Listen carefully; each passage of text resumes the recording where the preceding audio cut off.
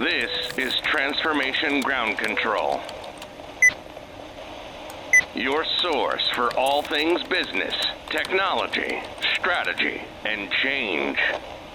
If you're growing your business, leading change within your organization, or undertaking any sort of operational or technology change initiative, this podcast is for you.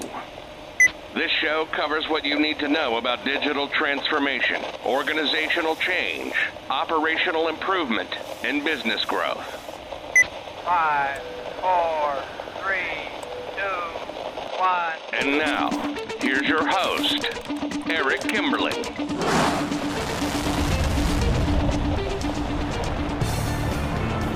Hello, welcome to Transformation Ground Control, episode number 80. This is the podcast that has everything to do with digital transformation, including the strategy, people, process, and technology components of transformation. I'm here with my co-host, Kyler Cheatham. Kyler, welcome back to the show. Thanks so much for having me. Absolutely. Thanks for being here. We've got another great episode for everyone here today.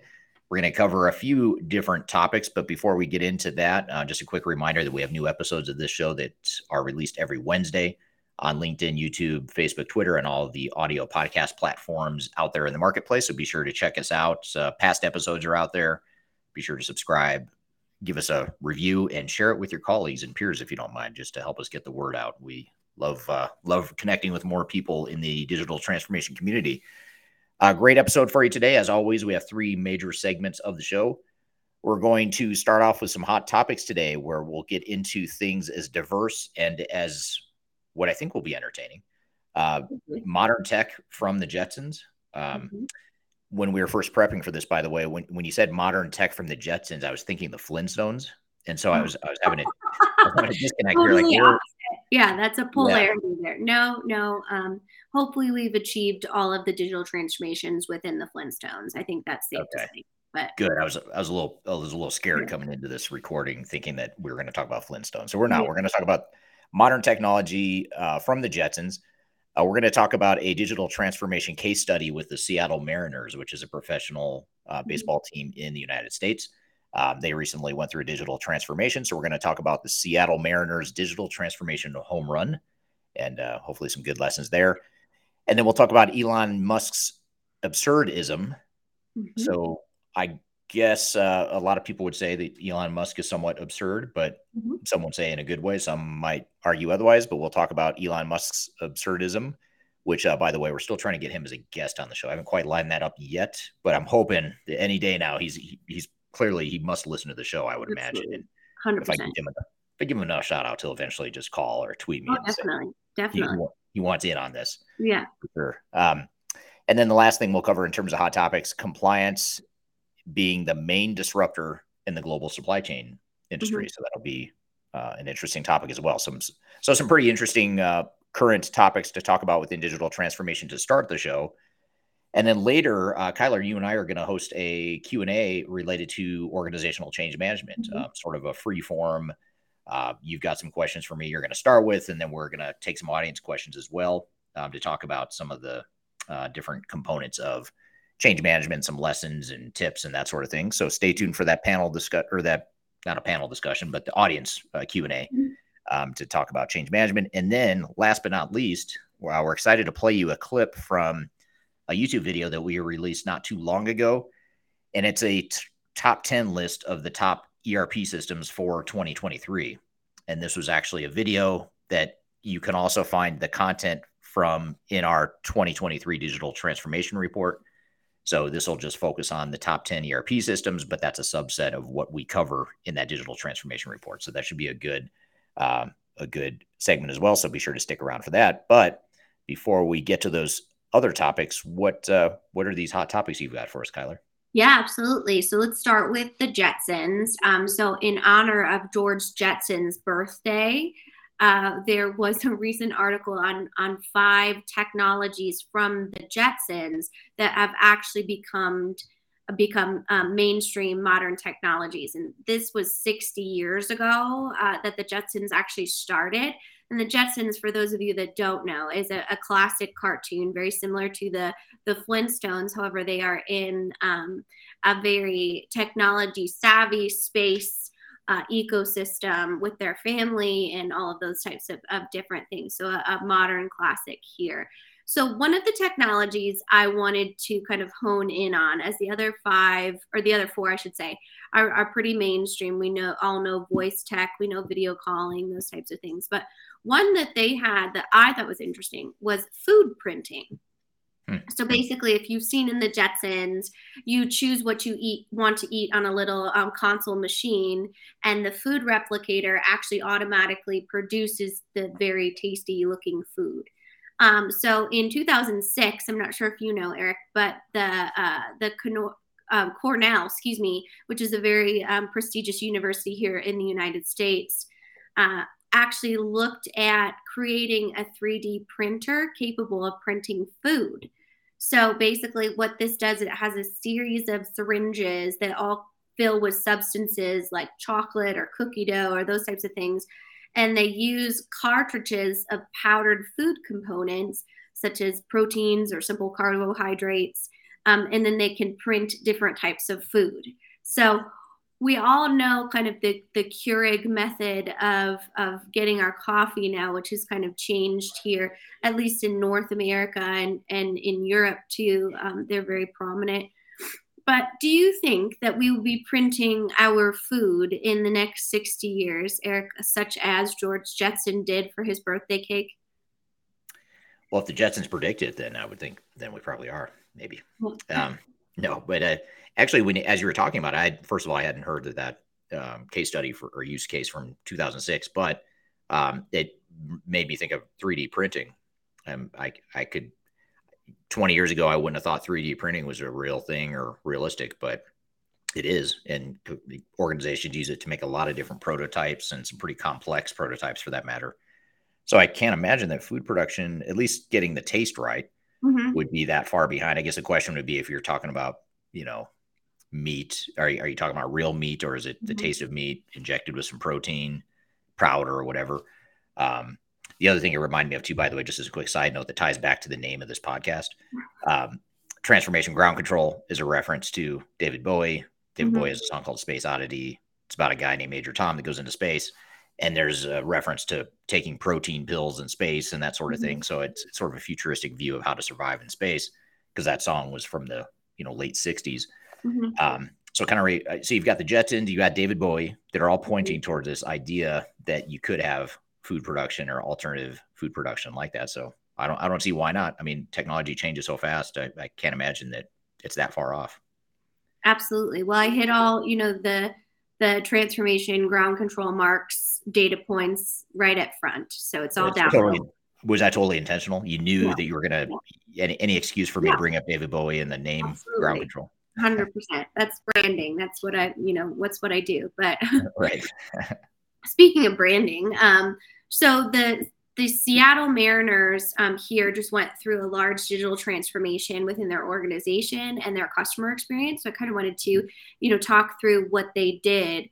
And I thought I'd share an interesting quote from their SVP of technology about digital transformation that I feel like really sums up when you have a customer-facing entertainment, specifically industry, which obviously the Major League Baseball is, and these large experiences such as a stadium. But she said, in addition to serving our fans, we've upgraded HR, finance, business intelligence, and sales and marketing applications.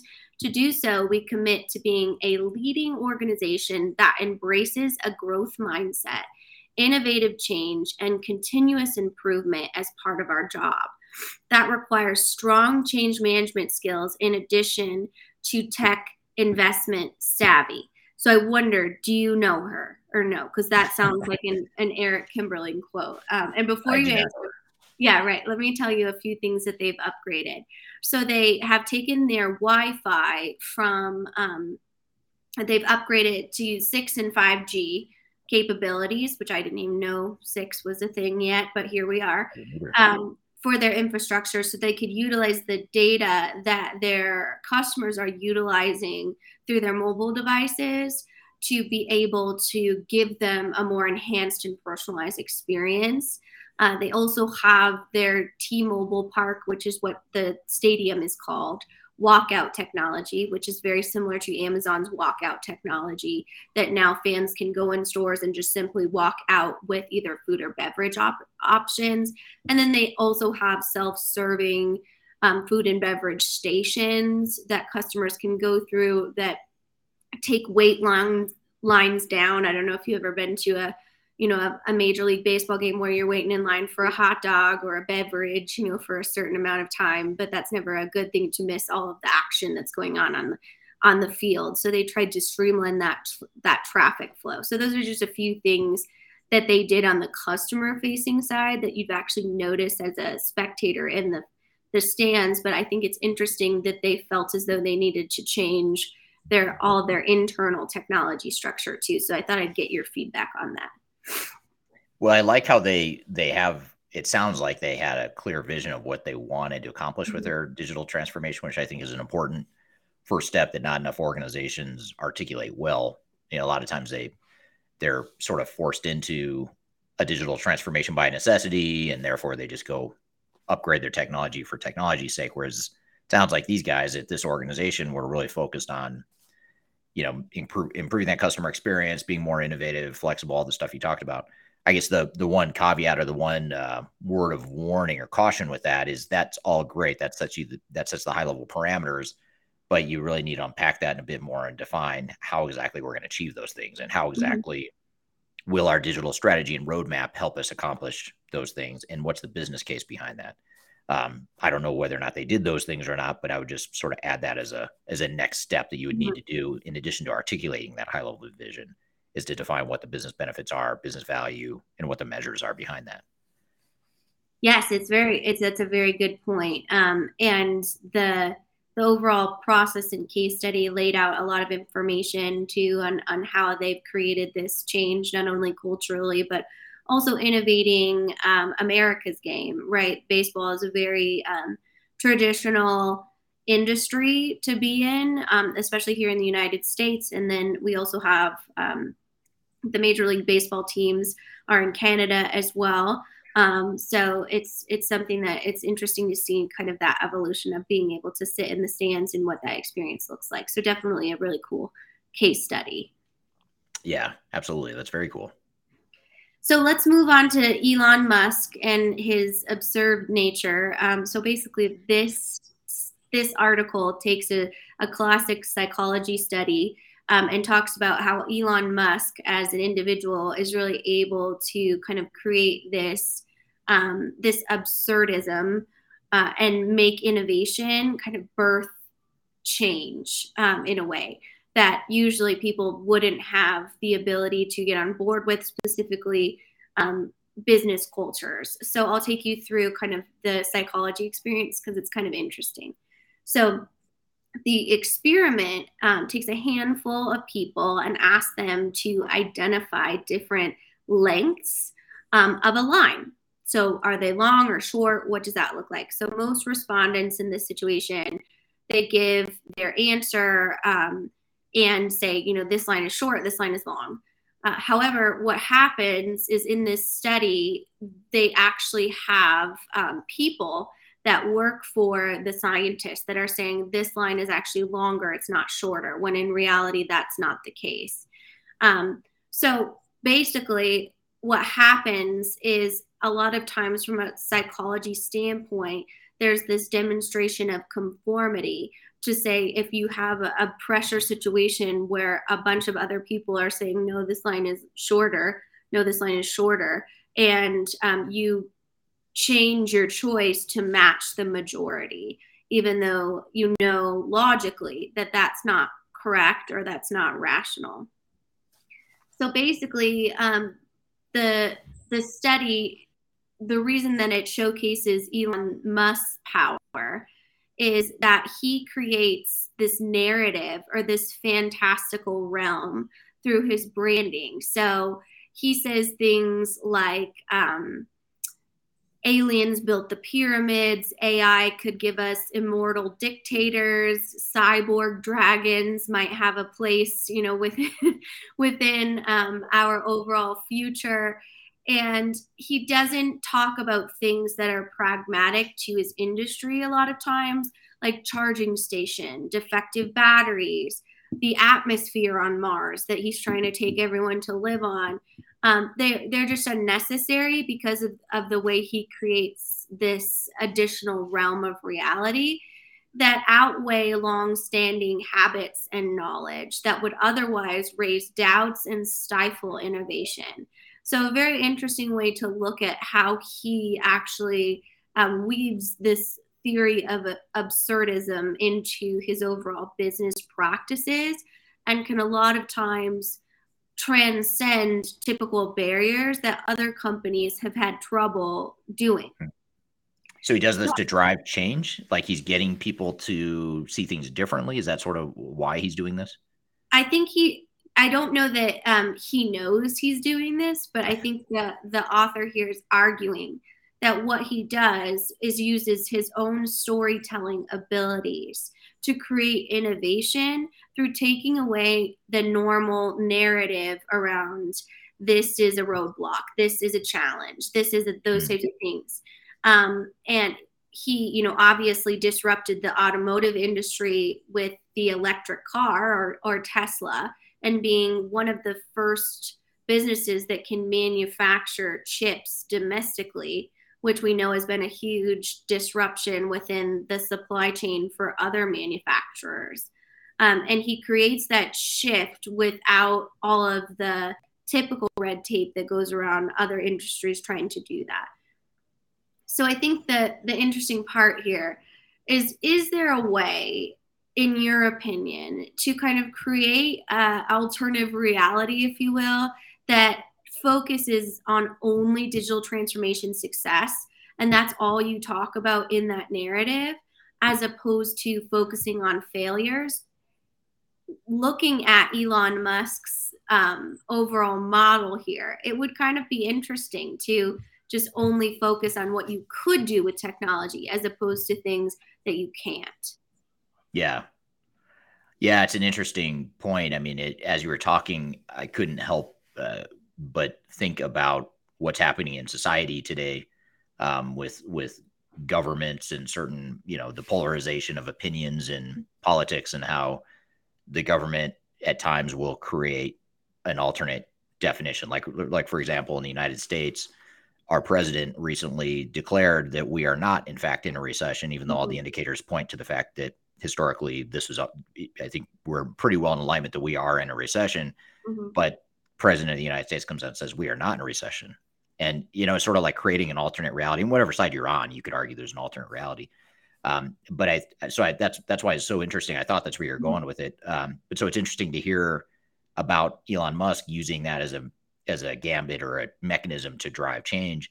I suppose where my mind goes with that, just sort of my knee-jerk reaction, is that it's almost like you have to, it's almost a leadership type of thing. Like you have to have a clear vision that cuts through the status quo, and you have to be confident in that direction, and you have to articulate it repeatedly so that people understand the direction and understand the change or the innovation or whatever it is you're trying to drive within your organization.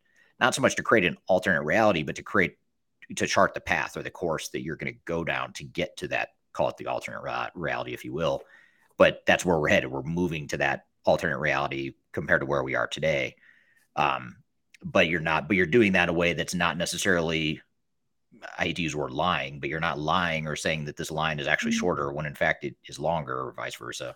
You're actually just saying, this is the way we do things today. This is how we're going to do things in the future. You're not saying this is how we're doing things today, because it's not true. You're not doing those things today. You're defining how it's going to be tomorrow, or at whatever point in the future. So I think it can be an effective way to drive that change. But to me, it's more about the conviction, the clarity, the conviction, the communication of that vision, all those things.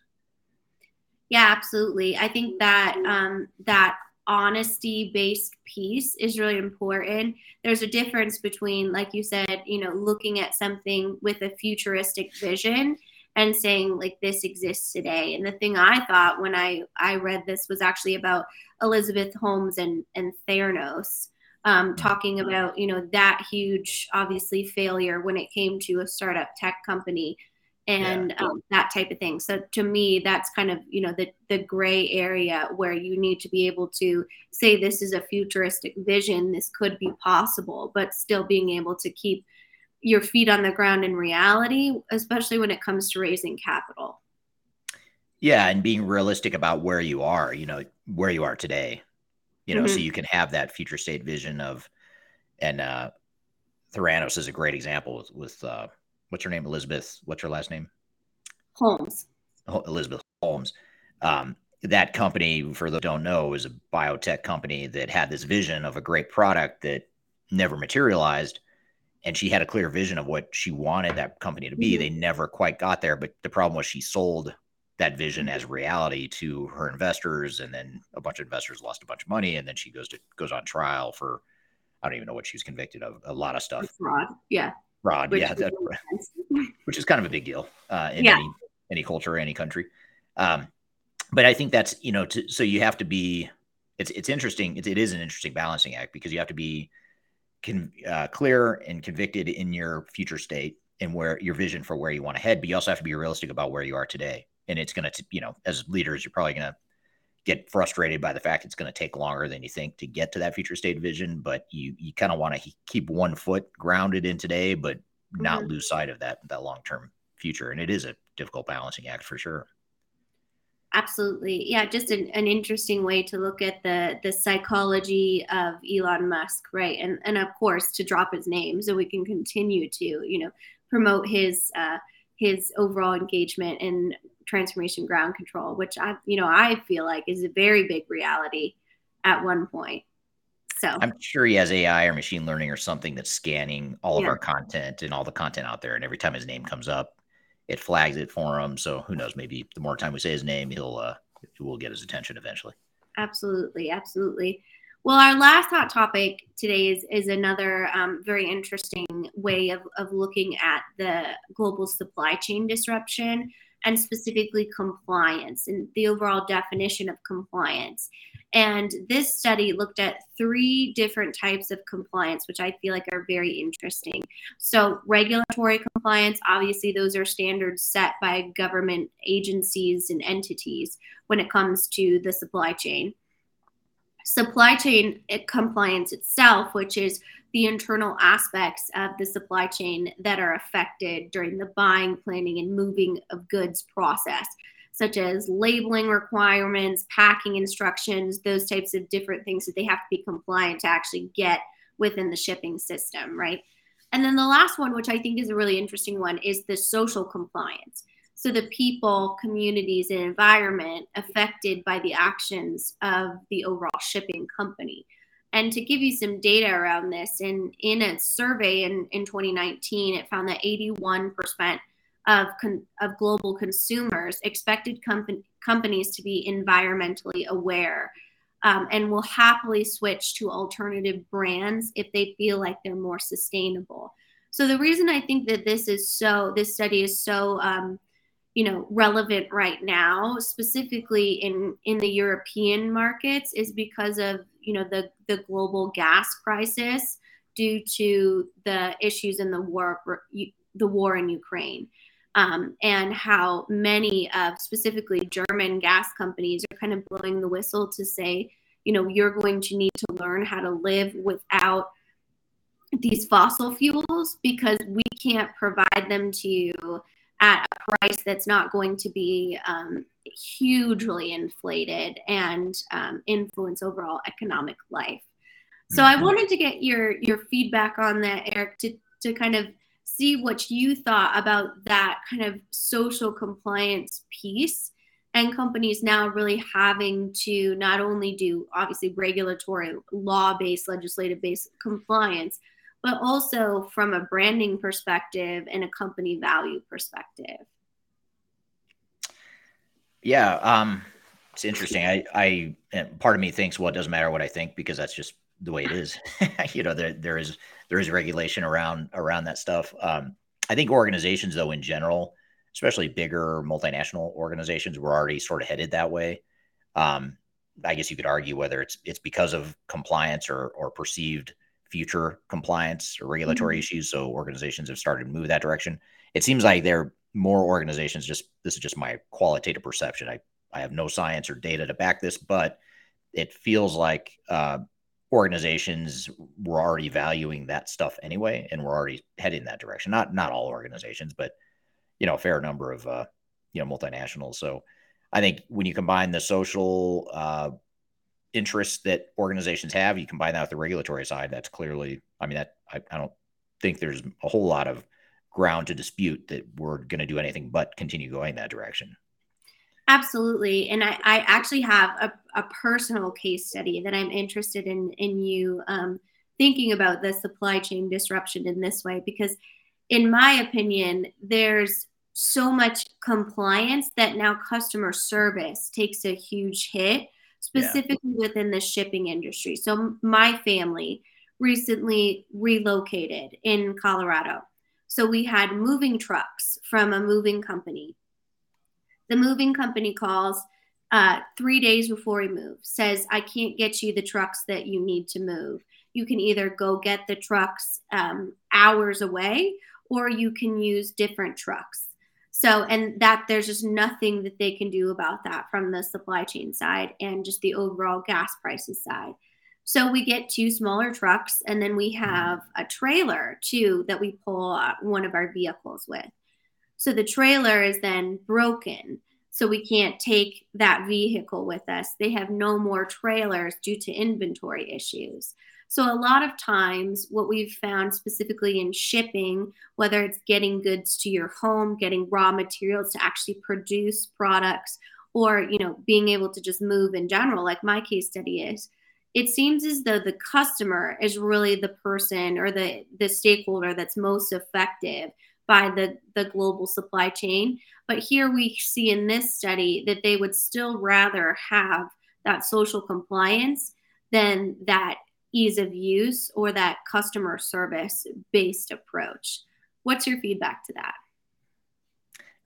Yeah, I think they're definitely in conflict, the whole compliance and any sort of, and not just the global warming and climate footprint type stuff that you hear about every day, but just general regulations and international regulations too, by the way. It's not just one country or one government. It's multiple governments throughout the world that are trying to coordinate a global supply chain, and you've got to deal with all those different regulations. I guess if an organization had more control over, how much they did or didn't want to comply with regulations, which it's really not a choice if you want to stay in business long term. But if it were, then you would have sort of a dial or a balancing act you've got to follow here, which is, do we want to focus more on customer service or more on regulations and safety and, minimizing carbon footprints, all that stuff. And oftentimes you can't have both. And so you've got to figure out where you want to be on that continuum. Problem is, I just don't know that organizations have a lot of say or choice in that. Although I will say that organizations do tend to do things on their own where they shoot themselves in the foot and create a negative customer experience, not because of regulatory issues, but just because of their own internal bureaucracy and decision-making slowness and all that stuff. So if I'm an organization, I might say, okay, well, I can't control the regulatory stuff. I've got to do that within reason. But what I can control is the stuff I'm doing on my own, which for a lot of, especially big organizations, they have so many complexities and red tape, bureaucracy, poor decision-making, lack of collaboration, all kinds of stuff that slow them down way more than any sort of regulation might. So I think that's maybe a way to pivot off that and say, regulatory regulations are what they are. You're not going to change that anytime soon. So focus on the things you can do to improve your customer experience or efficiency or whatever the goals are you're trying to accomplish. Absolutely. Yeah, it's interesting because that regulatory compliance is a hard limit, right? But the social compliance and the supply chain compliance could have things that are within their circle of influence, whether it is specific vendors that you work with or distribution routes that you go or fuel that you use. So it's a balancing act that kind of adds to the additional pressure of shipping companies or companies that need to get their products to, their consumers in any way that they can. So definitely a very interesting change, which, I think is a good segue into our Q&A panel about change and the great audience questions we had about overall change management, because that is one thing that, even as hard as your industry or as many compliance or regulations that you need to go through, that should be included in your change plan so that you're able to understand the overall impact on the organization, especially with the current climate within our global supply chain. Yeah, absolutely. Yeah, and that is a good segue. We look forward to that conversation about change management and just really unpacking the whole concept of what it is, why it's important, how to get started, what are the major work streams you should be aware of, all that good stuff. We're going to cover that and take some audience questions too. We're going to take quite a few audience questions when we come back. But first, we'll take a quick break. You're listening to Transformation Ground Control, and we'll be right back.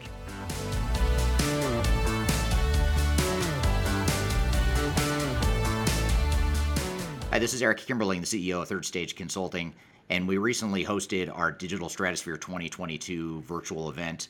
It's 3 days of packed content related to digital transformation best practices, about 16 or 18 different workshops and different speakers that are presenting on different topics, everything you need to know about transformation. The bad news is if you miss that event, the event's over. The live event already happened. But the good news, if you've missed it, or even if you did attend it and you want to see replays or you want to catch the sessions you missed, you can do that now by going to stratosphere2022.com.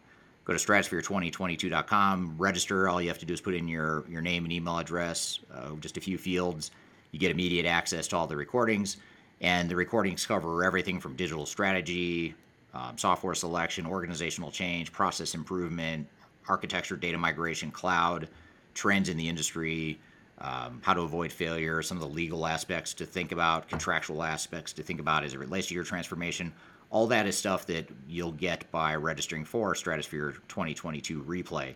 And again, go to stratosphere2022.com and you can listen to all the replays of all the workshops that you might have missed at the event. So hope you check it out, and thanks for listening. We'll see you soon.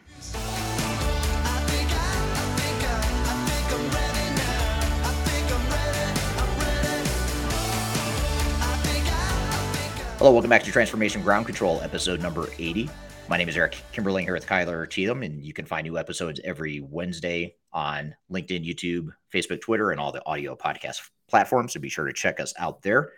I'm excited for our next conversation, which Kyler and I are going to lead, but we are going to involve questions from the audience. So we're going to talk about organizational change management, what it is, how to get started, why it's important, how to measure it, a lot of different stuff that we're going to start off with some topics that we have pre-defined, but we're going to switch pretty quickly to audience questions as well. So with that, let's jump into some of the questions that you've got related to this, Kyler, and then we'll get to audience questions after that. So Eric, I want to kind of jump in. As you started your career in organizational change management and have really held it as one of the keys to transformation success. So can you give us a definition of organizational change management to kind of set the foundation of this conversation?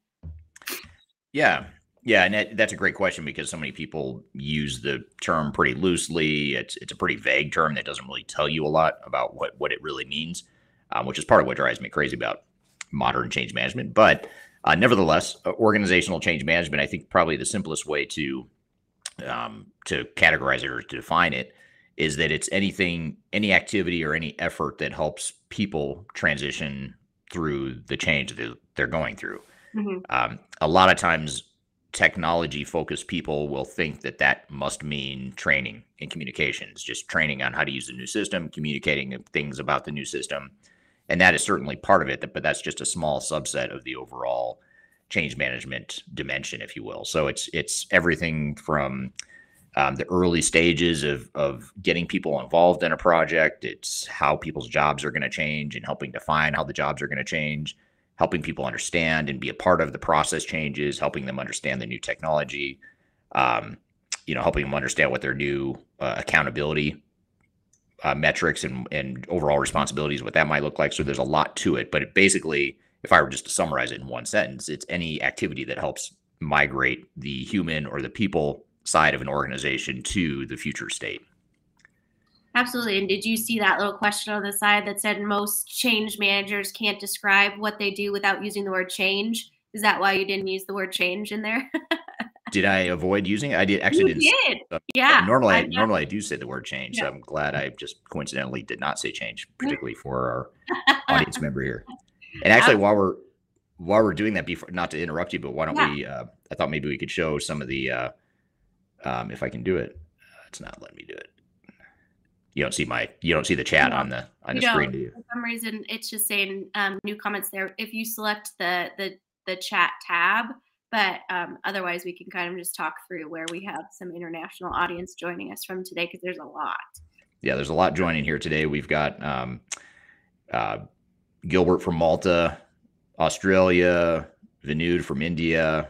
We have someone from Heilbronn, Germany, Leeds, UK, Houston, Texas, Egypt, KSA, Saudi Arabia, Qatar, Germany, Mexico, UK, just to name a few. Another from Saudi Arabia, from Riyadh, Saudi Arabia. So a lot of global audience here today from all over the world. So thank you for being here. And the comment that you had, I just had it right here. It is a pretty interesting and funny comment. Most change managers can't describe what they do without using the word change. So that's actually a good. I've never really thought of that before. Like, if you should be able to describe change management, I suppose, without using the word change and just describing, what it is you're doing. And I think that helps. It helps clarify the point for sure. Absolutely. And I think that change is such an intangible thing, and it can, really surface a lot of emotional reactions around it too. Fear, which we see a lot of resistance come from. So when we talk about a change management initiative when it comes to a digital transformation, can you kind of talk about the attachment between the two? Digital transformation, technology implementation, upgrade, anything with a new technology, and the relationship to organizational change management? Yeah, it's a great question. Sort of a great foundational context setting for change management. And anytime you deploy any sort of technology, even if it's a relatively simple upgrade, which it never is simple, but let's just say you're just doing an upgrade from vendor A to the latest version of vendor A's software. Even that, using the same solution but an upgraded version, usually that has a lot more significant impacts to the organization than people think. And it's not just how to use the system. It's not just new transactions or keystrokes or functions or capabilities within the system that people have to get used to. Usually it's that people's jobs materially change, their responsibilities materially change as a result of the technology, or at least they should materially change if you want to get the value out of the technology. Now, if all you're really trying to do is just put in new technology, you really don't care about efficiency, you don't care about improving performance or increasing business value, if it's more of a necessity, if you will, then I suppose change management isn't as material, but I would argue that that's not a recipe for success if you do go down that path. So any sort of technology initiative is going to have a material impact to an organization, in my opinion.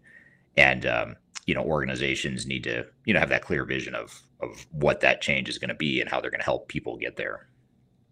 Absolutely. And I think we'll kind of dive into the measurement after we get through kind of some of our definitions. But within digital transformation, when should change management be included?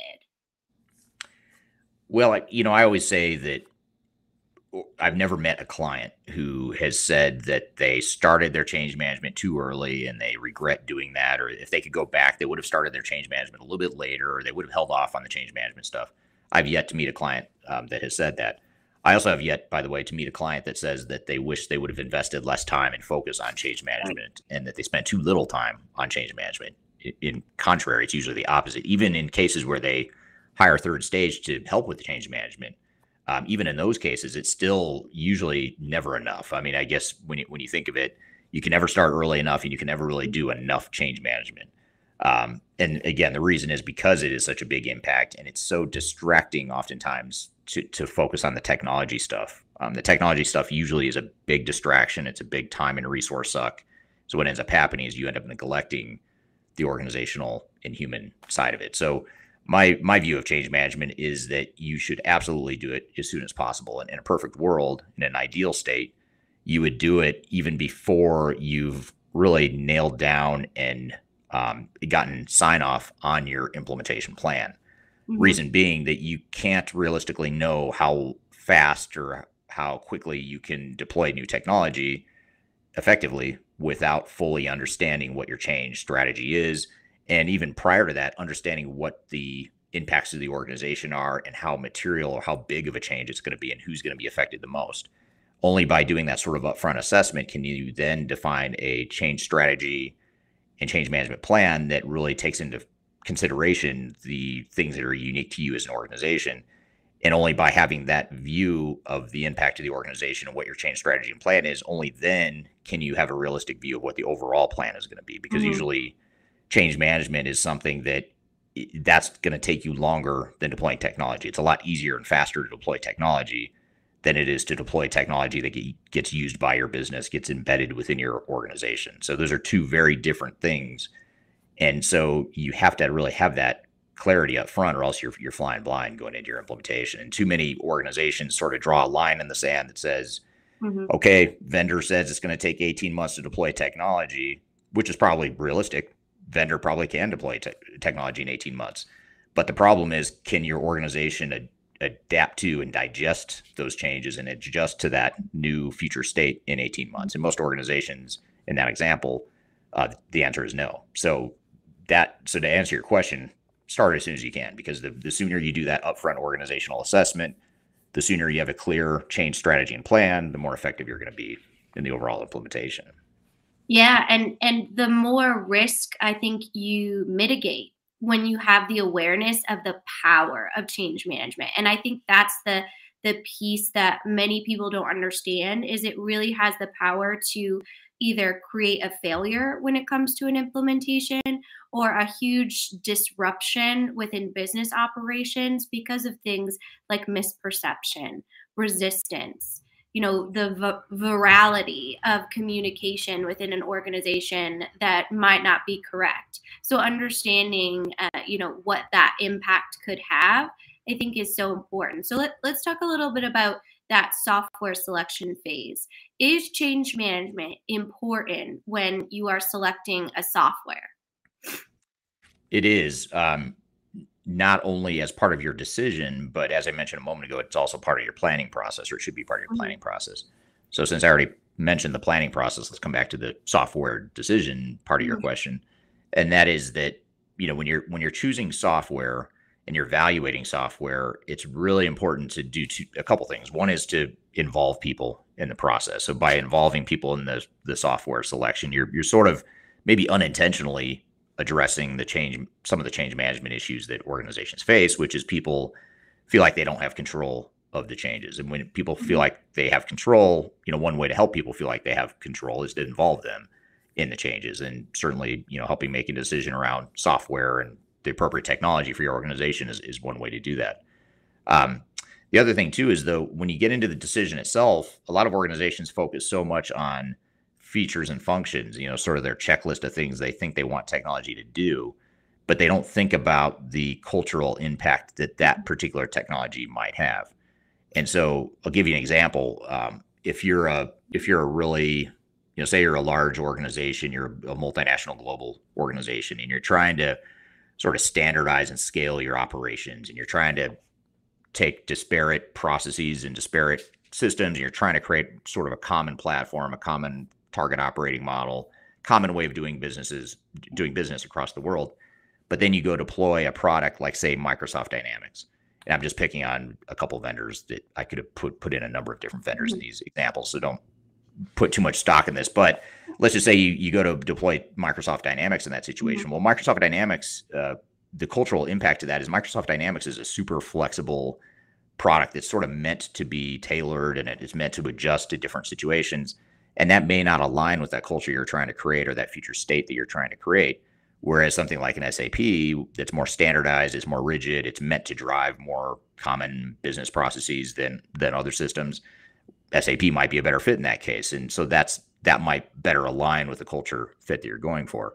Or on the flip side, if you're a very entrepreneurial organization, you're very nimble, you're constantly changing, you're constantly improving, then SAP might be too standard for you. It might be too rigid. Whereas a Microsoft Dynamics might be more flexible. And again, there's a million different technologies out there. I just happen to pick those two because they're well known. But that's the way that organizations oftentimes have to look at some of those intangible qualitative factors when selecting software from a change management perspective. Absolutely. And I want to get to change management and company culture, but let's pull up some of these really great questions we're getting from the audience first. Sure. So we have one here. Is there any official certification industry recognized that one can do for change management? I think this is a really good question specifically for you, since you have spent your career in kind of this space. So what would you say to those types of certifications? Yeah. So one of the more common and effective certifications that has evolved in the last decade or so has been ProSci. So getting ProSci certified is one way to sort of build up your toolkit or your knowledge base of change management. There's also other change programs or change schools of thought out there like Kotter, Kotter. I think he's a professor, and he created sort of a change management framework that's still referred to today. It's something he developed a couple of decades ago. But there's a couple different frameworks and training courses you can do like that. ProSci has really become sort of the standard. But I always encourage people to think not just about change management directly, and not just think of change management as a siloed, standalone function that you need to get certified in or get training in, but also think about the other things that are going to help you navigate change. And that could be things like, Lean Six Sigma, for example. If you know Lean Six Sigma, some of the best change management consultants I know aren't just good at, having ProSci certification and knowing sort of the change management stuff, but they also understand the operational stuff. They understand the technical sides of things. So if you can sort of augment your change specific training with operational and or technology focus, that's a really powerful combination and a highly effective combination, in my opinion. Gotcha. And when it comes to that, I think that's a really important piece of understanding both sides of it, because often some of our most effective change management practitioners are also operational specialists too. One thing that I would recommend is we recently have our 2023 report for digital transformation that's on our website. It has a whole organizational change section. So maybe start by reading that. That's always helpful to be able to kind of get that information. Yeah, great point. And that is a great resource. If you just want a primer that you could start right now as we're talking, you can go to our website and download that guide to change management. Also, there's the comment too that is worth clarifying that I just showed a moment ago, but from Hatem on LinkedIn, he says Kotter does not provide certifications. It's an important clarification that Kotter does not provide certifications. You can read his stuff, you can follow his frameworks, follow his approach, but I don't know of any training courses that focus on Kotter. A lot of people just refer to that framework. But as far as certification, ProSci does provide sort of a course and a certification behind it. And great webinars. I always join their weekly webinars. They're just a great resource in general when it comes to this types of information. So let's get to these questions from Chris and Eva on LinkedIn. They kind of have the same sort of question of how do you have a conversation with execs who have factored in only a technical budget for transformation? How much of that budget percentage does change management add? And then Eva kind of generalizes, how do you convince upper management about the need to start the change management process early? So talking about this executive conversation and budgets and then prioritization around change management, how do you have that conversation with an executive group? Well, I think I'll answer the second part of the question first, and which will lead to the answer to the first one. But by convincing the way to convince the executive team is oftentimes to think about their language. What language are they speaking, and what language is going to be most effective with them? And different organizations have different answers, and you have different leadership styles and whatnot. But most organizations that we work with at the executive level, they're not super excited necessarily about this sort of a perceived nice to have thing like change management. They also aren't super excited about something that's perceived as really fluffy or kumbaya focused. We're all sitting around holding hands and feeling good about each other. That generally tends not to resonate very well with executives if they have that perception. So really, the way I always try to view it is to speak their language. Why are you doing this project? First of all, why are you investing in technology? If you start by asking that question, oftentimes you start to scratch the surface. You start to get answers like, well, our old systems are outdated. We can't grow the company, or our vendor is sunsetting the product. We've got to put in some new technology, or we've got one programmer that knows our system, and we can't be dependent on one person anymore. So we need a sort of an off-the-shelf system to help us get to the future. So you start there, and then that's sort of the superficial answer typically. And then you start to dig underneath that and say, well, what do you want this organization to look like after you go through this technology deployment? And you sort of force the executives to think of this not just as a technology upgrade, but more, what is it we're trying to accomplish as a business? And then once you get to that point, you're starting to dig down below the surface. Then you start to say, well, let's talk about what that impact to the organization is going to be. And you sort of have to start to unpack and paint a picture of what the impact to the organization is going to be. And that when you focus on the business value and the measurable results that executives expect to see out of a transformation, whether it's, net business benefits, or whether it's just sort of what they want their business model to be in that future state, or both, then you start to connect the dots for them and say change management is the key to help us get there. It's not the technology. The technology alone will not help us get there. It gives us a base to work from, but the change management is what connects the dots between the technology that we deploy and the business results and that future state vision that the executives have. And usually once you do that, then, it's not easy, but you sort of have to translate this all for executives so they see and connect the dots with why change management is so important and how it fits into a digital transformation.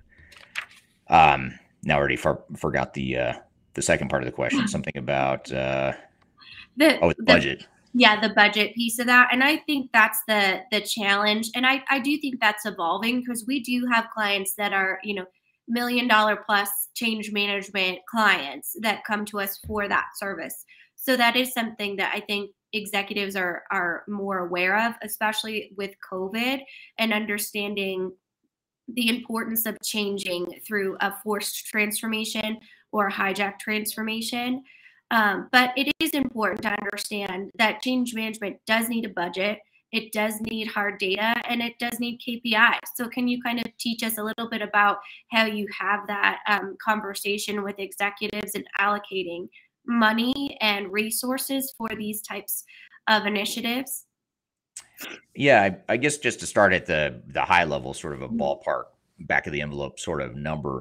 And I think ProSci might have published this data point, but I remember seeing somewhere from some change resource that's credible, and I know that's super vague and not credible of me to say. It's don't worry about it. Someone that's super credible.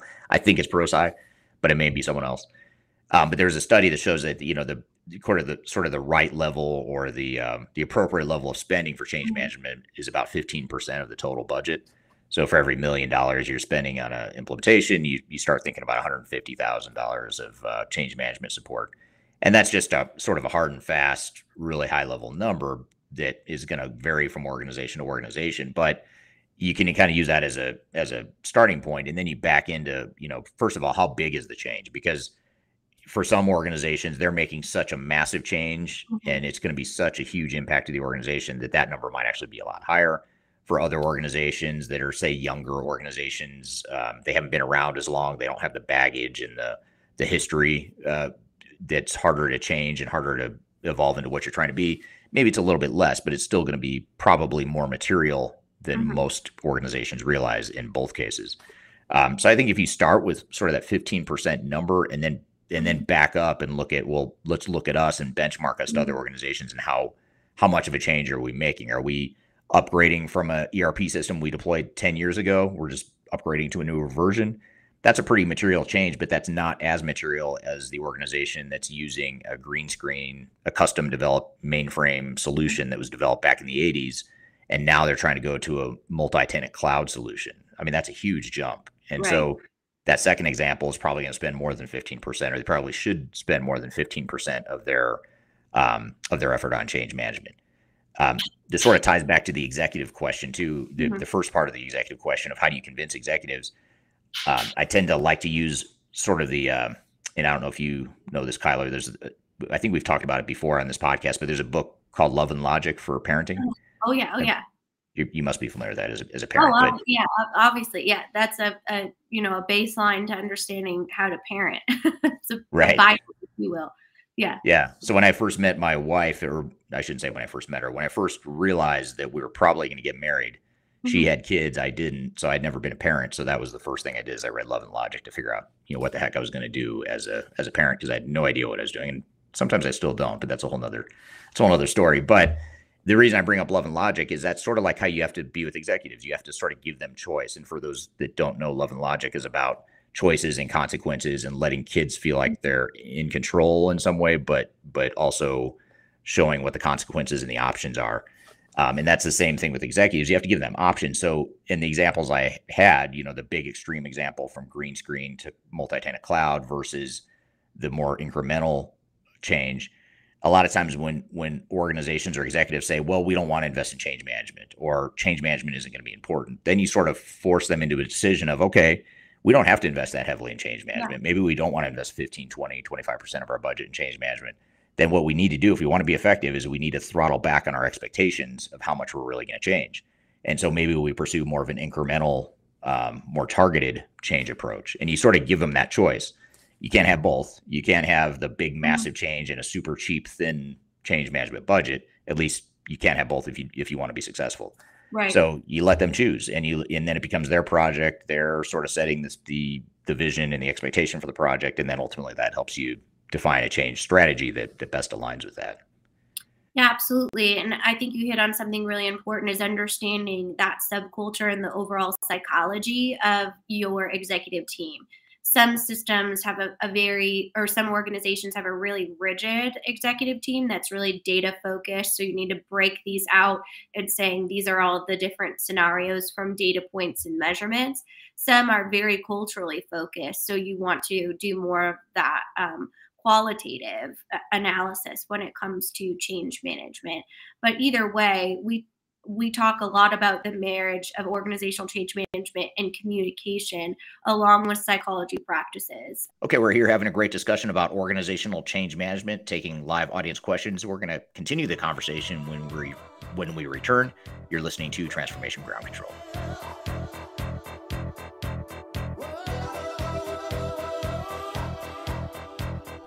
If you are aiming for transformation success, turn to Third Stage Consulting Group. Third Stage's independent and technology agnostic consulting team helps clients define their digital strategies, define their roadmaps, and manage their transformations. With offices in the US, Europe, and Australia, our team helps the world's most forward-thinking organizations through their transformation pitfalls and risks. If you are embarking on a digital transformation or business change initiative, contact Third Stage Consulting to see how we can help you reach the third stage of transformation success. Learn more about us and download independent reports, videos, and other best practices at thirdstage-consulting.com.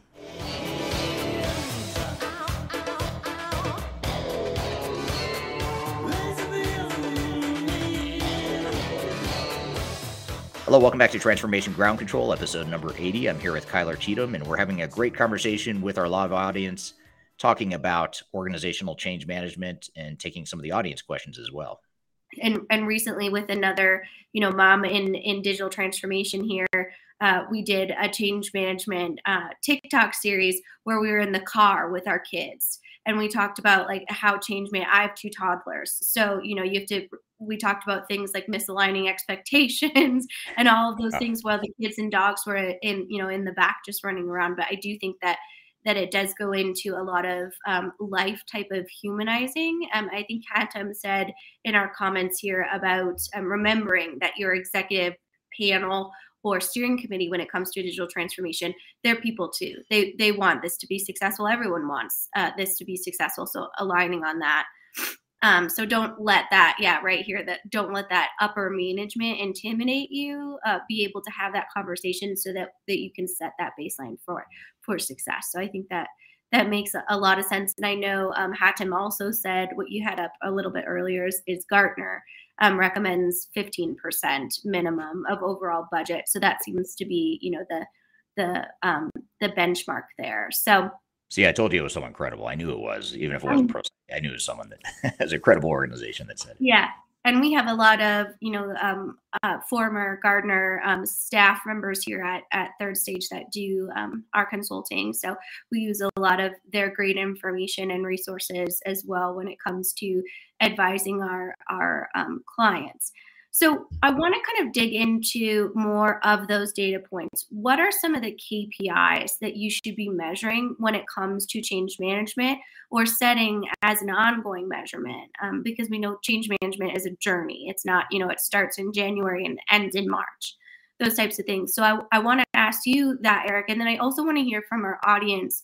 If you can pop in the comments, about what you think would be some of the main key performance metrics to measure, or key performance indicators for KPIs for change management. We'd love to kind of have you join that conversation too. So Eric, what are your thoughts on measuring change management?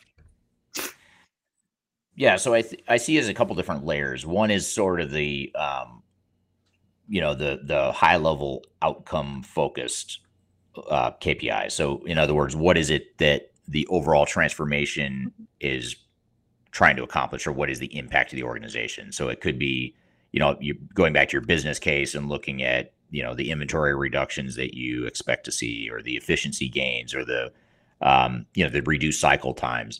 Those are very directly related to change management, or at least they should be. And your change management strategy and plan should focus on how are we going to enable those metrics that we've defined in our business case, or sort of the justification for why we're doing this project. So very important, high level strategic business outcome focused metrics are one layer. Then the other layer below that is more the execution focused KPIs that you measure during the transformation to see, make sure you're on track to achieve those bigger picture value focused metrics. So this would be things like user adoption levels. As you go through the initial training, how have people actually adjusted to this new technology? Are they ready for the implementation? You start to look at things like what percentage of jobs have actually been defined and communicated to the organization, and you start to measure sort of the health of the organizational change efforts. Not just to say that too many times the organizational change teams focus on the wrong metrics. They focus on metrics like, well, we held 20 different change impact workshops, and that was our goal, was to have 20 of them. Well, was that the right number? We don't know. Should you have had 50 of them? You might need less. You might need more. The more important thing is, do people understand the change? And so you start to measure the outcomes that are happening during the project rather than the activities or the inputs into the process. Mm-hmm. And that's one of the problems with change management is we focus on the wrong things. We measure all the stuff we did. We don't measure the outcome of what resulted from all the things we did, because you might be doing the wrong things. And that's the other thing with change management too, just as a side note, is that there's a huge, change management is a huge discipline. There's so many different things you can do. And in a perfect world, yes, you would do them all and you would invest really heavily in all these different sub work streams and activities. But the reality is organizations have limited time and resources. You can't get to it all. So you have to prioritize based on who you are as an organization and what you're trying to accomplish. And you focus on a more prescriptive and maybe a little bit more surgical, targeted way of change to make sure you hit the really high value stuff. And so in those cases, or in any case, you want to make sure that those are the right things you're doing, that you're getting the results during the project that will then lead to the results you expect longer term as a business. Absolutely. And I think you hit on something that is a key issue a lot of times with traditional change management, is that it is not a measurement that just happens once or twice. It's a measurement that's continuous across the organization. And we actually had one of our guests here on Transformation Ground Control was from Lockheed Martin, the head of HR. And he taught us that you can measure trust within an organization and the overall impact of organizational change through attrition and retention. Are people staying in their jobs? Are they, creating loyalty within the organization? Are they content and happy? And a lot of times that can be an overall baseline for change management. And that leads me to my next question. And then I'll definitely get to some of these other inputs from our audience here, because they're great information. Is what is the relationship between change management, effective change management, and company culture? Yeah. So somewhat related to the previous question, which is, culture is the outcome or the output that you're trying to affect. You have two things you're working with. One is your current culture, the good, the bad, the ugly. You probably have some strengths in your current culture, but you probably have some things you're trying to change or some things that aren't going to support you longer term. But then the other part of that is, what is it we want our culture to be, and being very clear and deliberate about that change. And also being realistic that you're not going to change this culture. If you're a 100-year-old organization, you're going to change that culture in a 2-3 year digital transformation. You might start to bend the needle. You might start to move the needle in the right direction, but you're not going to change the culture overnight. But change management efforts and initiatives should focus on starting to bend the culture and push the culture a certain direction. You don't want to break it, in other words, and you're, even if you try, all you're going to do is create other problems if you do try to break it or change it too quickly. So I'm sorry, repeat the question again. Sort of what is the I know it's something to do with culture. You're answering it. Yeah. So the relationship between change management and company culture, because I think a lot of times one of the misses when it comes to change management tactics and initiatives, strategies, is the ability of the culture and the readiness of the organization to go through these types of change initiatives, and being able to measure that, understand it, and really be mindful of it. Because I think a lot of times we go into these executive conversations, and because that's not their day-to-day in interacting with their greater workforce, they may say, oh yeah, we have no problem with change, but there's no data around that. There was no surveys done. There was no readiness assessment to really showcase, are you ready for this change, or are you setting yourself up for failure, spending a ton of money and then not having any sort of high user adoption rate or a disrupt within your organization?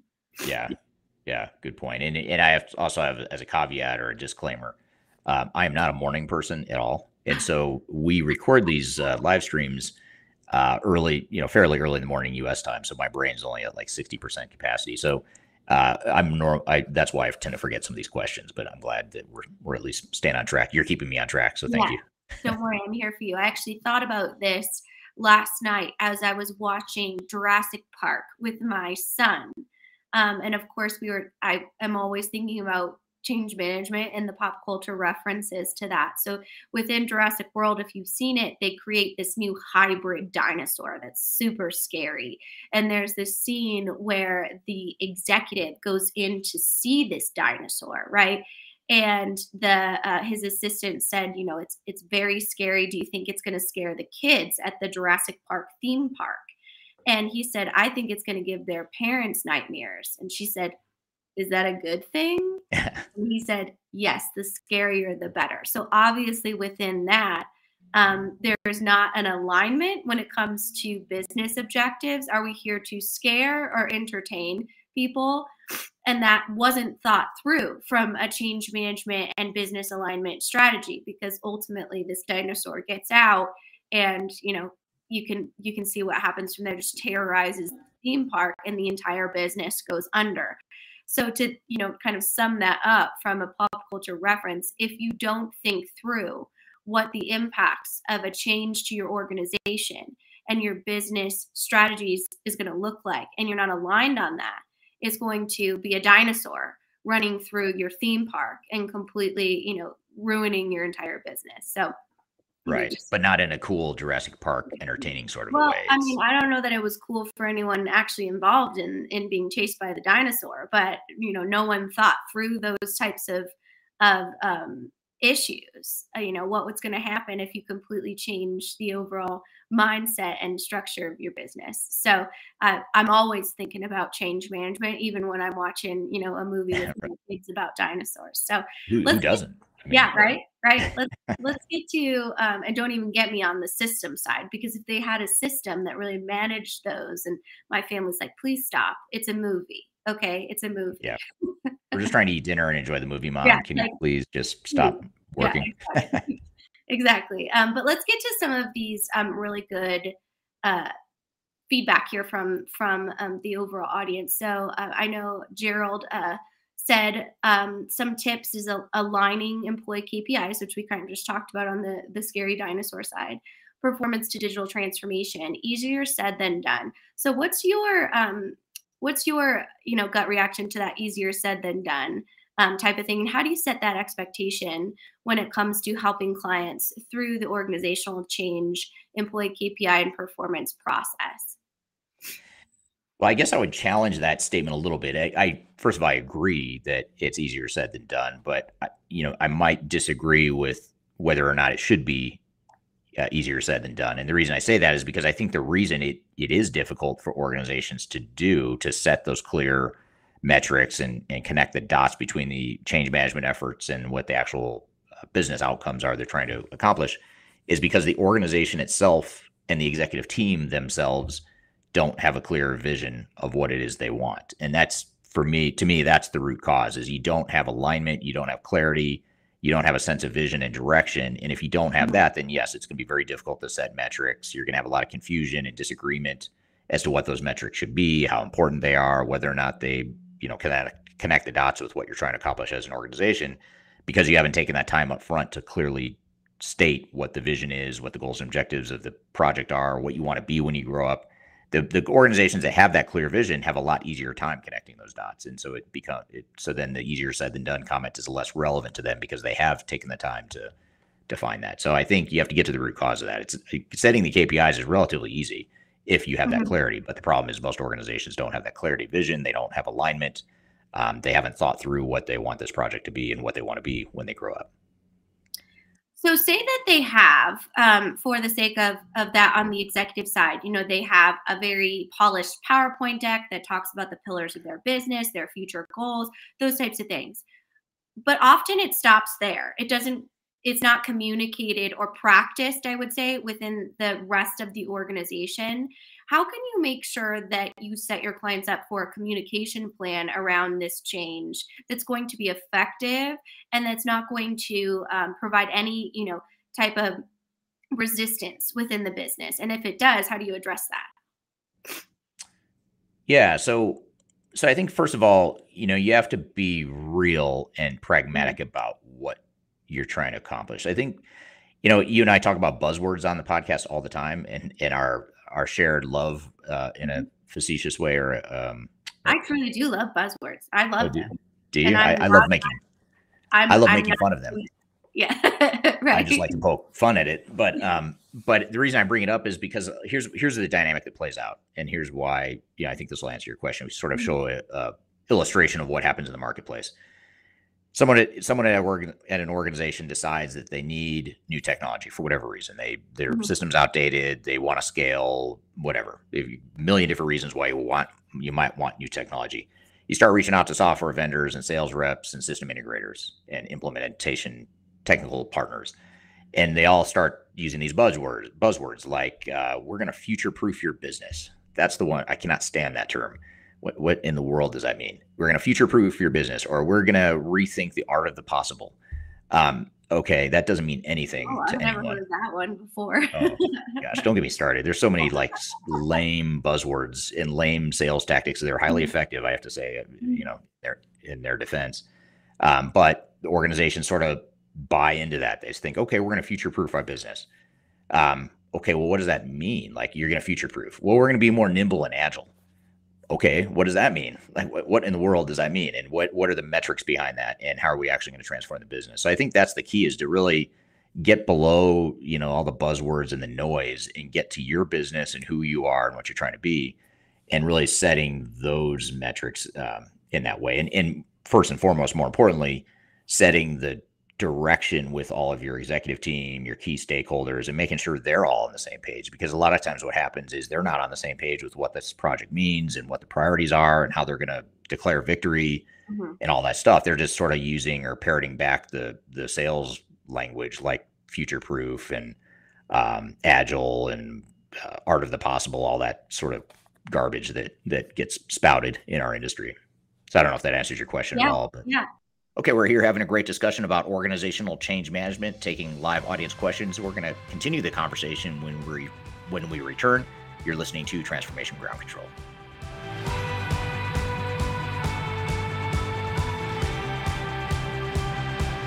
If you are involved in any sort of digital transformation or business change initiative, you will want to download the 2021 Digital Transformation Report. With its comprehensive overview of business and technology trends and best practices, this report is a must-have guide for any transformation project or executive team. Download this free report by visiting Third Stage Consulting at thirdstage-consulting.com. You can also visit our website to learn more about us or download independent reports, videos, and other best practices. Again, visit thirdstage-consulting.com today to learn how to take your transformation to the third stage of success.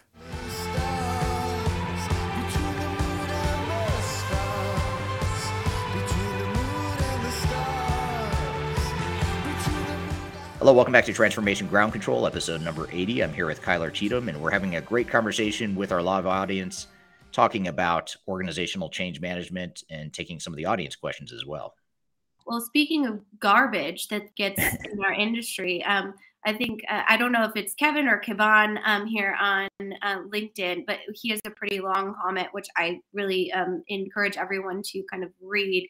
But he kind of talks about, to summarize, that a lot of times the issues that organizations come into with change management is through ERP system vendors and saying, hey, we have this template, we have this best practice around change management, specifically with our system. Don't worry about it. We got it.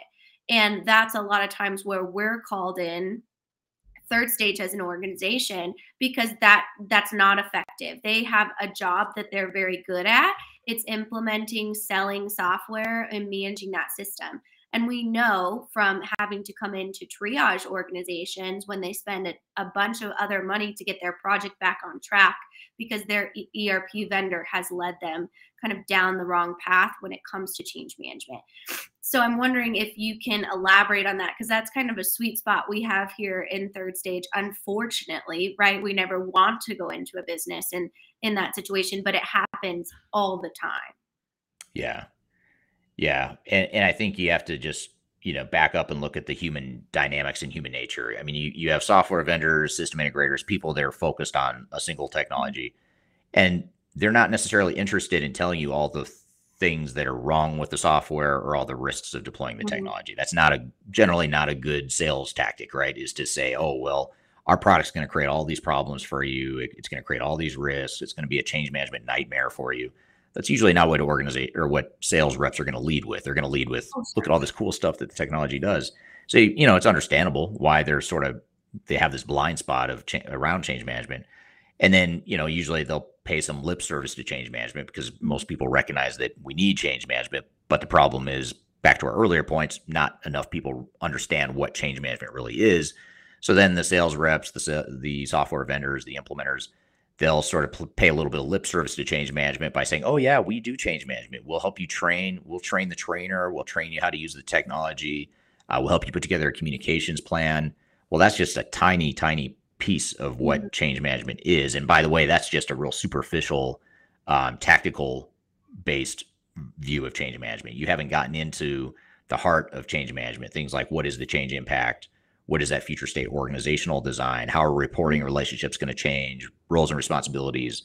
You have to get to that stuff, which, by the way, has really not a lot to do with technology, other than the fact that the technology does influence and does affect how people's jobs are going to change. But defining roles and responsibilities in the future state organization and the operating model, those are largely business decisions, not technology decisions. So it's understandable that they wouldn't focus on that.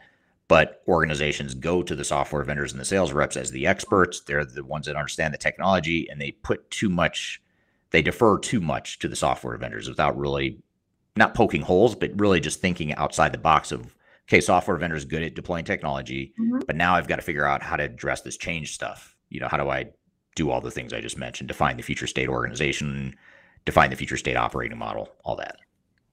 Absolutely. And I think that one key message of understanding the bias in that conversation is that's not a negative thing, right? It is what it is within any sort of organization. If you have someone from accounting that's on your steering committee, they're obviously going to have a bias of the accounting processes and technology. That's not a negative thing.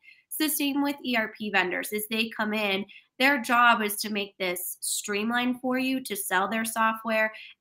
And then once you implement it, they kind of fade into the abyss. It's not often an ongoing partnership, though sometimes it can be. But that's why it's important to have that independent, technology agnostic business advisor on your side saying, okay, that's all great, well, and good with the software side, but we need to understand what you need for your organization for this to be successful. And that's not a template from a software vendor. It would be like trying to fit clothes. Not all clothes fit a specific human body, and that's just how it is, right? But you need to buy the clothes that fit you, that you like, that matches your style. It's the same with organizational change management plans. It needs to fit the organization, not the ERP vendor. So definitely an important conversation. And I love Hatim's comment here: garbage in, garbage stay. That's so true and very sustained. Very, very clear. So I like that a lot. Definitely.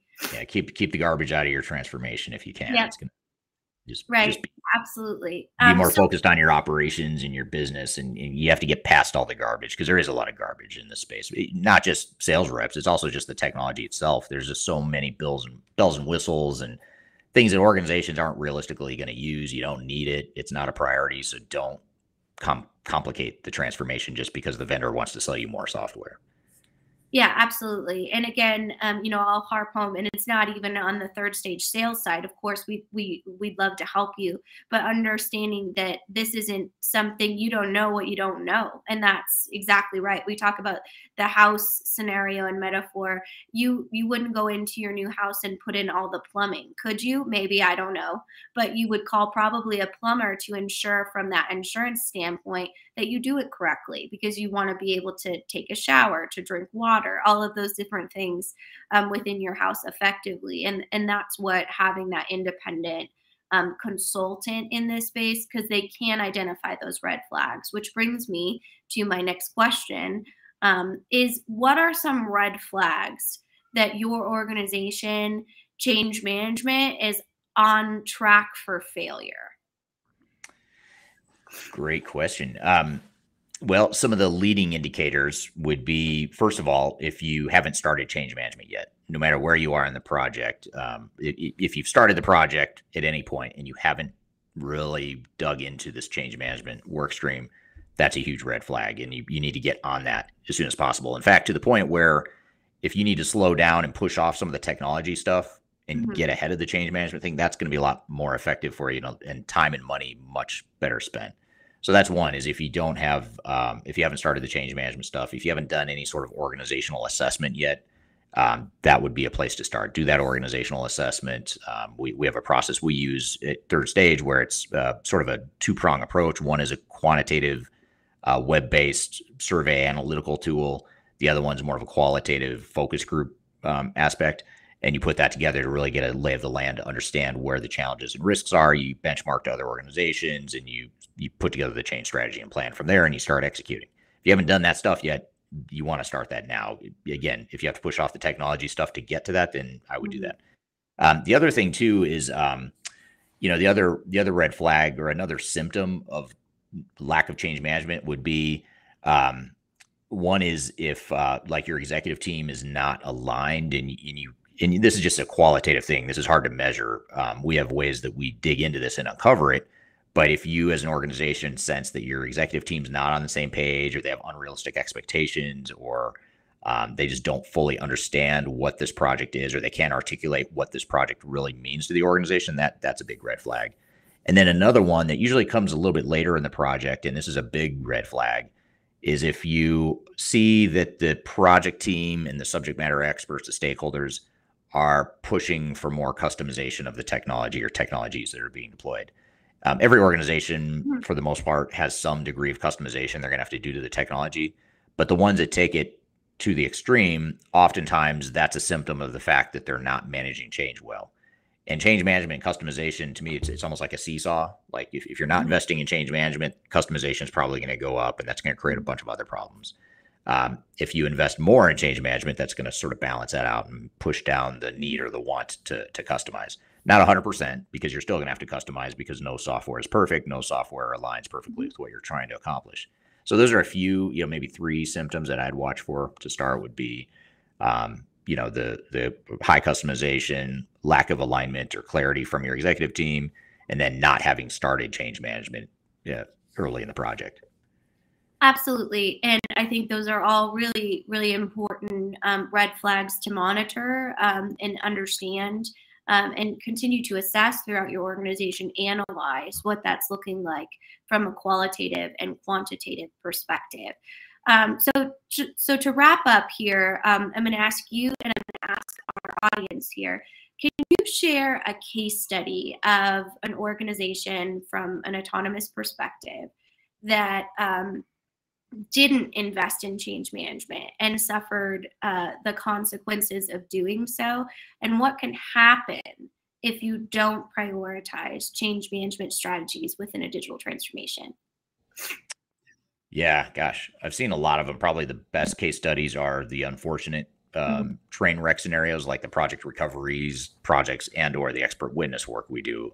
A lot of our revenue as a business comes from expert witness. And that's one of the growing parts of our business too, unfortunately. But in those expert witness cases, what I can say is we've done probably 30 to 35 cases over the last 10 or 15 years, where we've been the designated expert to testify in a lawsuit that involves a digital transformation failure. And in every single one of those cases, change management was a problem, was a root cause. And in fact, I went back recently. A couple of years ago, I went back and looked at past expert witness cases, and that's the only theme that was common across all of the cases was lack of change management.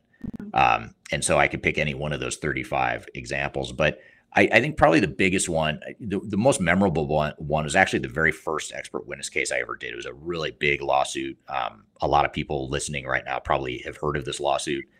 This was back in like 2007 or 8, I think it was. And I didn't even, honestly, at the time, this is a fun little fact, I didn't even know what an expert witness was at the time. I didn't know what that meant until an attorney called and said, hey, we saw, a blog you wrote or something. Do you do expert witness work? I said, I don't know. Tell me what an expert witness is, and I'll tell you if I can do it. Anyway, so that was the very first case where I was an expert witness, and it was a lawsuit against one of the really big ERP software vendors. And in that case, it was an organization that was trying to implement this big ERP vendor in an 18-month period. And this was a massive organization. I think their revenue was in the tens of billions of dollars of revenue. They're a large, I can't even tell you what industry it is because it gives it away. Yeah, but actually I could probably say it. Well, no, I have confidentiality, so I can't really say it. But it's a utility of sorts, I guess I'd say. Not a power or gas utility, but it's a consumer utility that we all use on a weekly basis to, I don't know.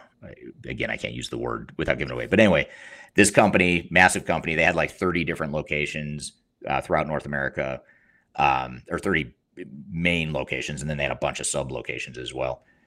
They're suing a big ERP vendor who comes in and says, we can do this implementation across 30 locations in 18 months. Which right away you look at that and say, there's no way that was ever going to happen in this universe. But that's the proposal they had. And then it turned into a failure. 3 years go by and they still hadn't implemented the first location. So they had committed to 18 months, all 30 locations. 3 years go by. They couldn't even get the first location to go live. Then they filed a lawsuit. So reason I'm kind of getting into the backdrop here is that was the outcome. That was the end result, was a big, massive failure. They spent like 3 times the budget they expected, took twice as long, and they still didn't even get anywhere close to finishing. But then when you, as an expert witness, you get to see everything that happened in that project, everything from project statuses, steering committee readouts, you can see the code of what was being done on the technical side, the change management plans, every email that went back and forth to anyone in the organization related to that project. You get access to all these emails. You learn way too much about people that you don't necessarily need or want to know. But one of the things we did learn in our sort of forensic analysis of this train wreck was that the organization at the top, the executive level, was just a mess. It was a really highly political organization. There's a lot of backstabbing and infighting. They couldn't agree on whose fault this was and what they were trying to be. And again, I pointed at change management because that right there at the top level was a sign that this project was never going to succeed. It didn't matter what vendor was involved. This project was not going to succeed because that company was such a mess. And I don't know that, honestly, I don't know that any amount of change management could have fixed how broken this organization was, and maybe they still are. But they didn't invest any sort of effort in change management. And so that's probably the biggest case study or the most extreme case study that I can think of. And so, you end up with all these really unhealthy dynamics where everyone's throwing each other under the bus. Project gets delayed. They start pointing fingers. They're firing people left and right, but it still doesn't fix anything. It gets to the point where, you read all these emails and I remember feeling really bad for the people that were on this project because they were just set up for failure. Not just because of change management. There's other stuff too, of course. Absolutely. Yeah. And it sounds like we've got some similar experience here in the comments. Hatem said underestimating scale and scope of change management, neglected stakeholders, which you're kind of talking about, poor communication, again, and active resistance and active silos. And that can often be the hardest thing to kind of unearth, especially as a project leader, because you really have to get granular and open that door to transparency on that feedback loop, or you won't even know that resistance exists until it's really too late. And then Chris also on LinkedIn said, my experience wasn't that there was no change management, but the executives didn't understand the role. The change manager was inexperienced and ended up doing all sorts of roles that they should have been nowhere near. And that can happen too, especially in not understanding the culture or not being honest about the culture, I think is the biggest thing. It's not a bad thing to say like, hey, our culture isn't exactly built for this type of large change. We have a very entrepreneurial cowboy culture, and that's how we've gotten to this high growth, but we don't have any standardization. We don't really have, we have a ton of tribal knowledge. That's fine. It's better to be aware and say that up front so that you can better set yourself up for success, as opposed to, saying that you're going to be a perfect culture for new technology because you're an innovator. And sometimes being an innovator, and that's why Eric and I work here, isn't always a great thing on the standardization side.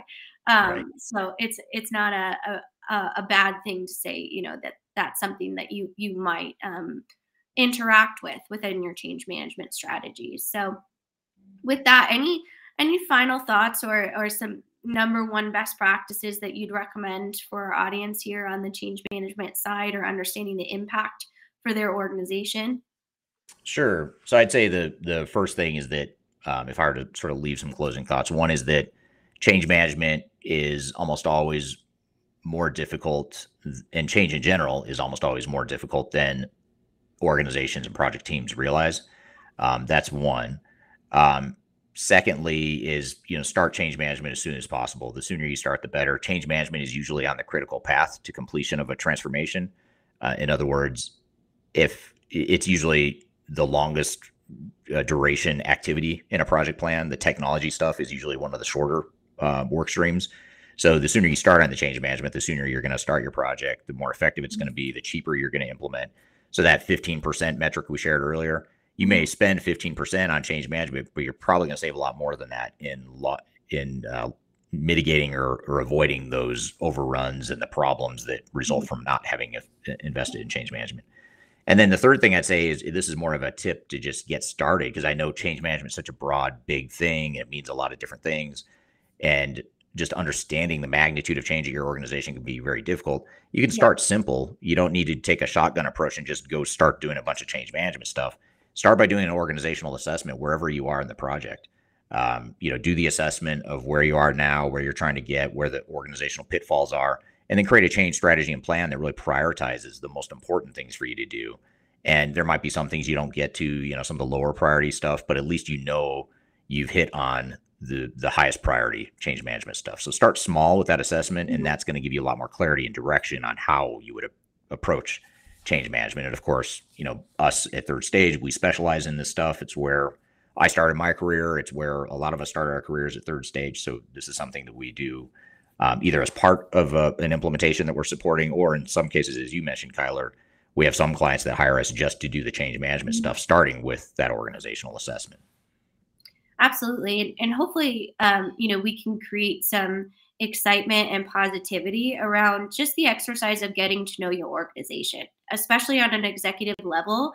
There is nothing more important than really researching what you become.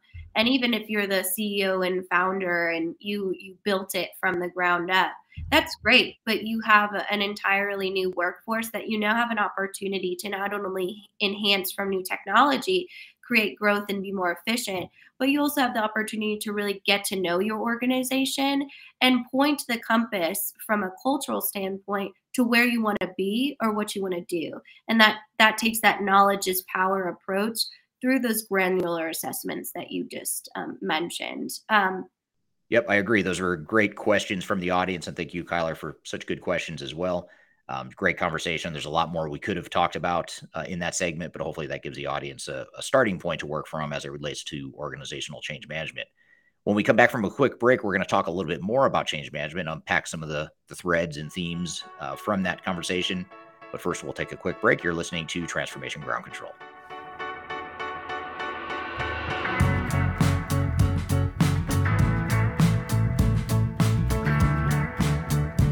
If you are aiming for transformation success, turn to Third Stage Consulting Group. Third Stage's independent and technology agnostic consulting team helps clients define their digital strategies, define their roadmaps, and manage their transformations. With offices in the US, Europe, and Australia, our team helps the world's most forward-thinking organizations through their transformation pitfalls and risks. If you are embarking on a digital transformation or business change initiative, contact Third Stage Consulting to see how we can help you reach the third stage of transformation success. Learn more about us and download independent reports, videos, and other best practices at thirdstageconsulting.com.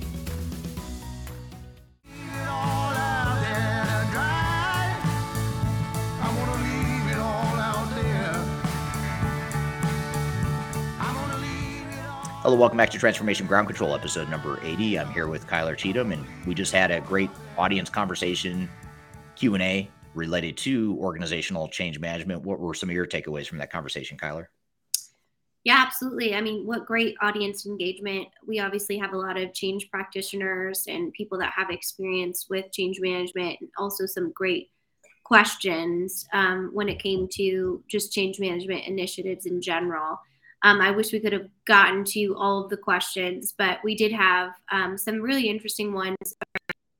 The ERP vendor space, we kind of touched on, right? What does that look like?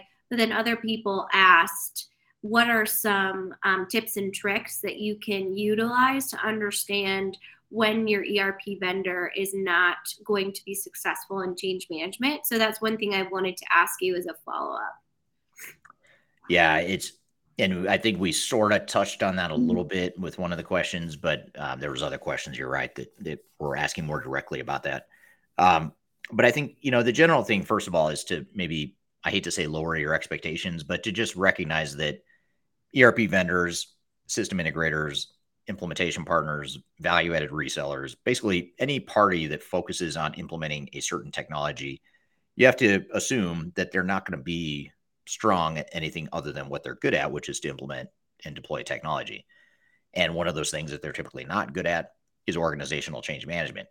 Now, when you press them on this, they'll typically say the same typical stuff, which is usually, oh yeah, we do change management. We do training, we do communications. And I think we talked about that in the discussion or in the panel.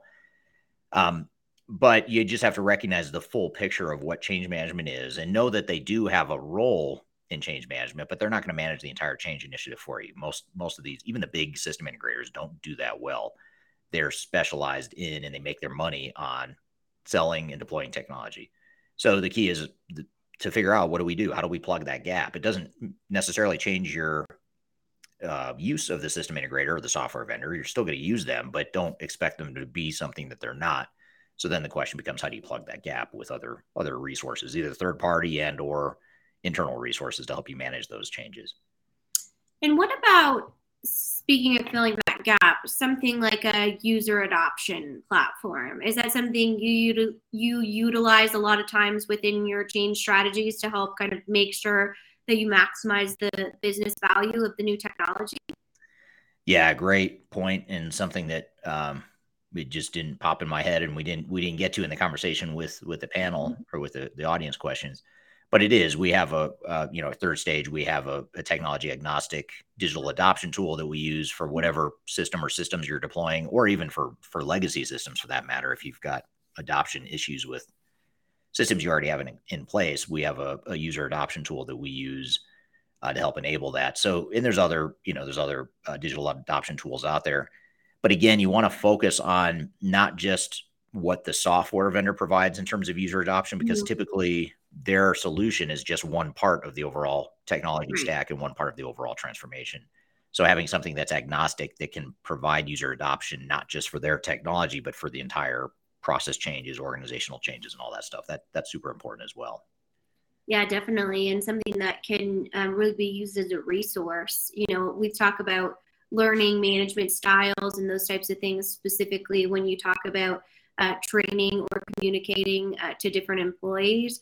This type of platform gives them access to that information on their time and their speed, depending on how savvy they are with the new tech or familiar with the system. So definitely an interesting change technology. And I know of a few other change management technologies we've talked about in the past on this podcast, such as nudge technology or those employee collaborations. So I think there is a place for those independent systems to be able to not only push user adoption to maximize business value, but also help to support the employee that's going through the change and create some collaboration around the company culture and embracing this exciting new technology. Yeah, absolutely. I think a lot of times, I even felt like in that conversation, organizational change can be a negative thing. And the fact that it's really scary, it's kind of intangible, hard to define, really unique to each organization. So being able to do it right seems like kind of a secret sauce, which it totally is, a competitive advantage. But it hopes that from that conversation, different stakeholders can embrace the option or the opportunity to be able to create change within their business environments. Yeah, and you need a number of different stakeholders internally. They're involved in that. You need them to be the face of change. You need the leadership behind that. And when we're involved with clients in helping them through the change management process, we can't replace that. And to be effective, you shouldn't want anyone outside your organization to be the face of change. You can have organizations like Third Stage provide the framework, the approach, the analytical tools, the guidance, the behind the scenes, behind the curtain sort of direction, but you do need those internal leaders and stakeholders to be the face of change within the organization for sure. Absolutely. Well, what a fun conversation. Those Q&As, I appreciate everyone's great questions. And as always, those live streams are a great opportunity to jump on there in real time and ask your questions about the specific dialogue that's going on. Yeah, absolutely. Yep. And great conversation. Thank you again for everyone who submitted questions, and apologies to all the questions we didn't get to. There may have been more questions we didn't answer than the ones we did, but stay tuned to this podcast. We'll have more episodes to talk about change management for sure, because it's a recurring theme for certain. Always. Yep. Well, good. Well, we're going to shift gears and take a break. When we come back, we are going to play for you a clip of a YouTube video that we published not too long ago. That is the independent ranking of the top 10 ERP systems of 2023. So as you start thinking about your digital transformation, your ERP initiatives in the new year, although it's probably way too early to be talking about the new year, but next year, most organizations are planning now for initiatives and software evaluations and potential implementations that would start in 2023. So now's the time to be thinking about that if you haven't already. And to do that, we thought we'd play you a clip of our top 10 ranking of ERP systems for 2023. We're going to do that, but first we'll take a quick break. You're listening to Transformation Ground Control.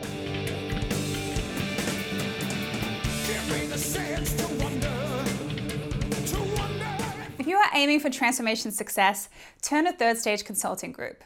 Third Stage's independent and technology agnostic consulting team helps clients define their digital strategies, define their roadmaps, and manage their transformations. With offices in the US, Europe, and Australia, our team helps the world's most forward-thinking organizations through their transformation pitfalls and risks. If you are embarking on a digital transformation or business change initiative, contact Third Stage Consulting to see how we can help you reach the third stage of transformation success.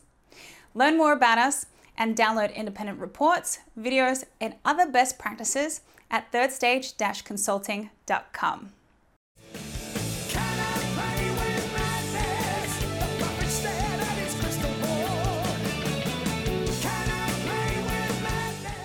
Hello, welcome back to Transformation Ground Control, episode number 80. I'm here with Kyler Cheatham, and you can find new episodes every Wednesday on LinkedIn, YouTube, Twitter, Facebook, and all the audio podcast platforms. Be sure to check out past episodes of this show and subscribe if you haven't already. And thought we'd shift gears a bit here as organizations start thinking about their digital technology initiatives in 2023 and beyond. It's time to start thinking about what sorts of technology should we be considering.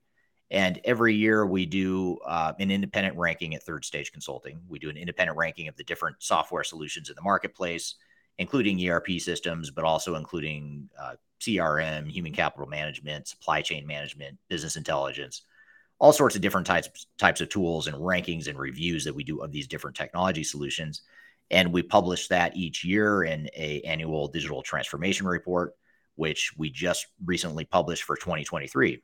So you can download that 2023 digital transformation report, by the way, in the link below. We've included a link in the description for this episode, for this podcast. But what we thought we'd do, in addition to sharing that link with you, is to really unpack the details behind our top 10 ranking. And the top 10 ranking this year is pretty interesting, partly because we have a new number one. We have a couple new entrants in the top 10, and then we had a couple solutions that fall out of the top 10 for this year compared to the past or the last ranking that we did. So what we thought we'd do is play you this YouTube clip. It's from my YouTube channel on YouTube. And you can find the other rankings out there if you want to watch the videos of other top 10 rankings. I have all those top 10 rankings out there on my YouTube channel. So if you don't already follow me there or subscribe to me, be sure to check that out on YouTube. But here's a clip from the top 10. We'll kind of walk through the top 10 ranking here, and then Kyler and I will unpack it and answer some questions after the fact. So with all that being said, here is the top 10 ranking for 2023. Before I jump into the top 10, though, I want to talk about the methodology we used. The methodology we use is based on our customers' experience with these different systems. So we evaluate and help clients implement all types of different solutions across a number of different industries. So we look at things like overall functionality, the maturity of the system, the ease of integration, the flexibility, the overall customer adoption rate.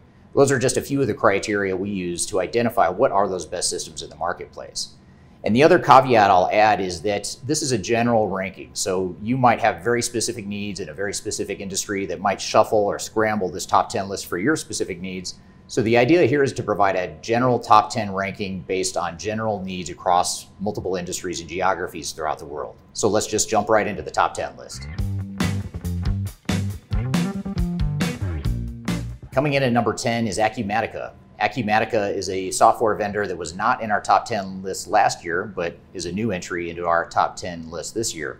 And the reason Acumatica has emerged as an up-and-coming player is largely because they've defined a very clear niche in the marketplace. They tend to focus on manufacturing and distribution organizations. The product has a very clear user interface, and the pricing model is very conducive to the small and mid-market, especially if you're a low-volume, high-margin type of manufacturing or distribution company. It can be a very cost-effective solution with a very high ROI. And the reason for that is because they have a very unique pricing model where they price based on transaction volumes. So if you have a lot of high volume, low margin types of products, it may not be a good fit. But if you have a moderate to low volume but higher margin types of products, it can actually be very cost effective for organizations. In addition to the extensive user interface, there's also R&D dollars that are being pumped into the product via private equity firm that just bought the firm not too long ago. And that's always a good sign of a product that's up and coming when there's private equity money behind it. So you combine all these things together, and that's a reason to put Acumatica at number 10 on our list.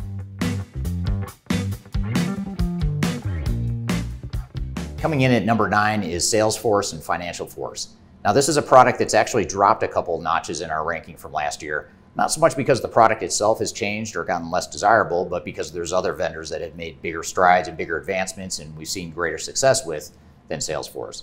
But having said that, it's important to note that many people view Salesforce as purely a CRM system, but really Salesforce and Financial Force and Force.com platform, that all has become somewhat of a ERP platform for general ERP capabilities, even outside of CRM. So I mentioned Financial Force on the financial side. You have extensions like Rootstock, which is a vendor that's built on Salesforce that provides manufacturing ERP capabilities, just to name two examples of products that provide ERP-like capabilities. Now, Salesforce is a good fit for organizations that might be looking for more of a best-of-breed and a flexible type of solution, where they can bolt on different types of systems, different modules to meet different needs as the organization grows. But along with that comes a dark side, which is that a lot of organizations find that that flexibility can create a lot more complexity in terms of integration and cost. It also puts more pressure on your IT department to maintain that system. So those are some things to think about, but in general, that's enough to land Salesforce and Financial Force at number 9 on our list.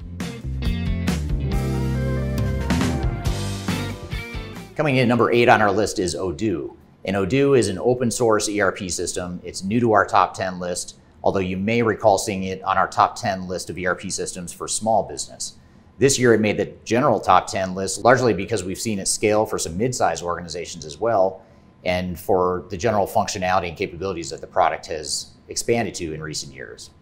So just to hone in on this open source concept, open source can be a good thing in terms of a price tag for the software licensees, but the downside is that as you start to add on different modules and different capabilities, that number can actually go up, that price tag can actually increase.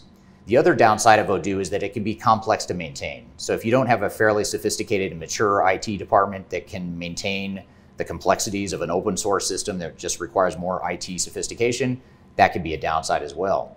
It can also be a downside when it comes to scaling for large organizations, but for small and mid-market organizations, Odoo can be a very good fit, especially if you're looking for something with maximum flexibility and maximum modularity to be able to tie together different modules within the organization.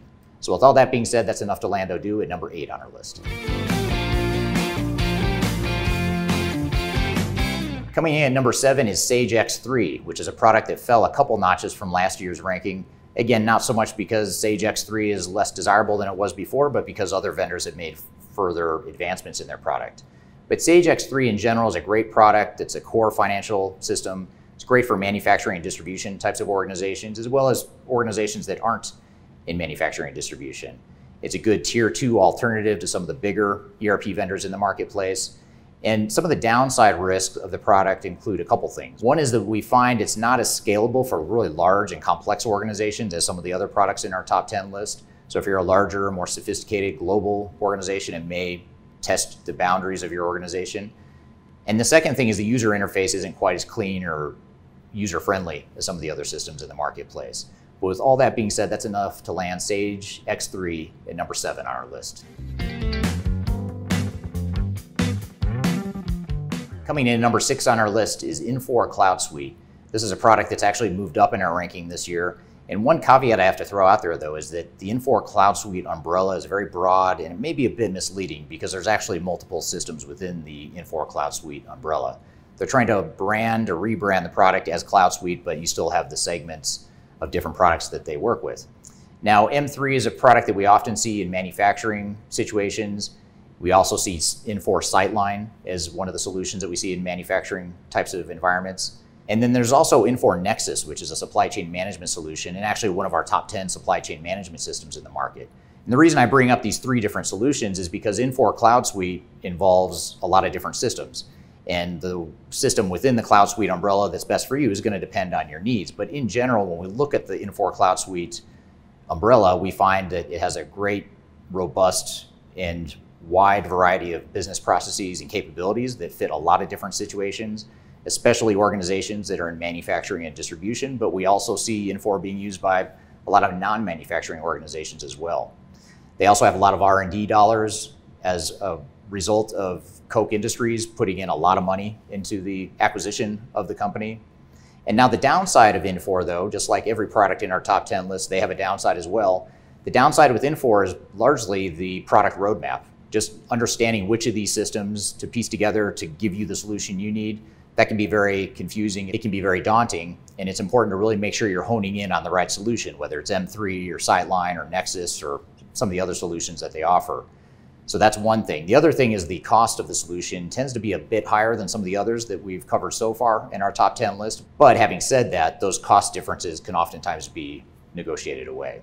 But with all that being said, that's enough to land Infor Cloud Suite at number 6 on our list. All right, we're in the middle of our top 10 countdown of the top 10 ERP systems for 2023. We're going to continue with the top 5 as soon as we come back from a quick break. But in the meantime, you're listening to Transformation Ground Control.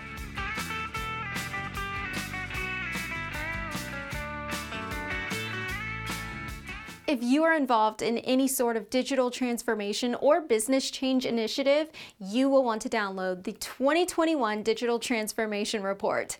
With its comprehensive overview of business and technology trends and best practices, this report is a must-have guide for any transformation project or executive team. Download this free report by visiting Third Stage Consulting at thirdstage-consulting.com. You can also visit our website to learn more about us or download independent reports, videos, and other best practices. Again, visit thirdstage-consulting.com today to learn how to take your transformation to the third stage of success.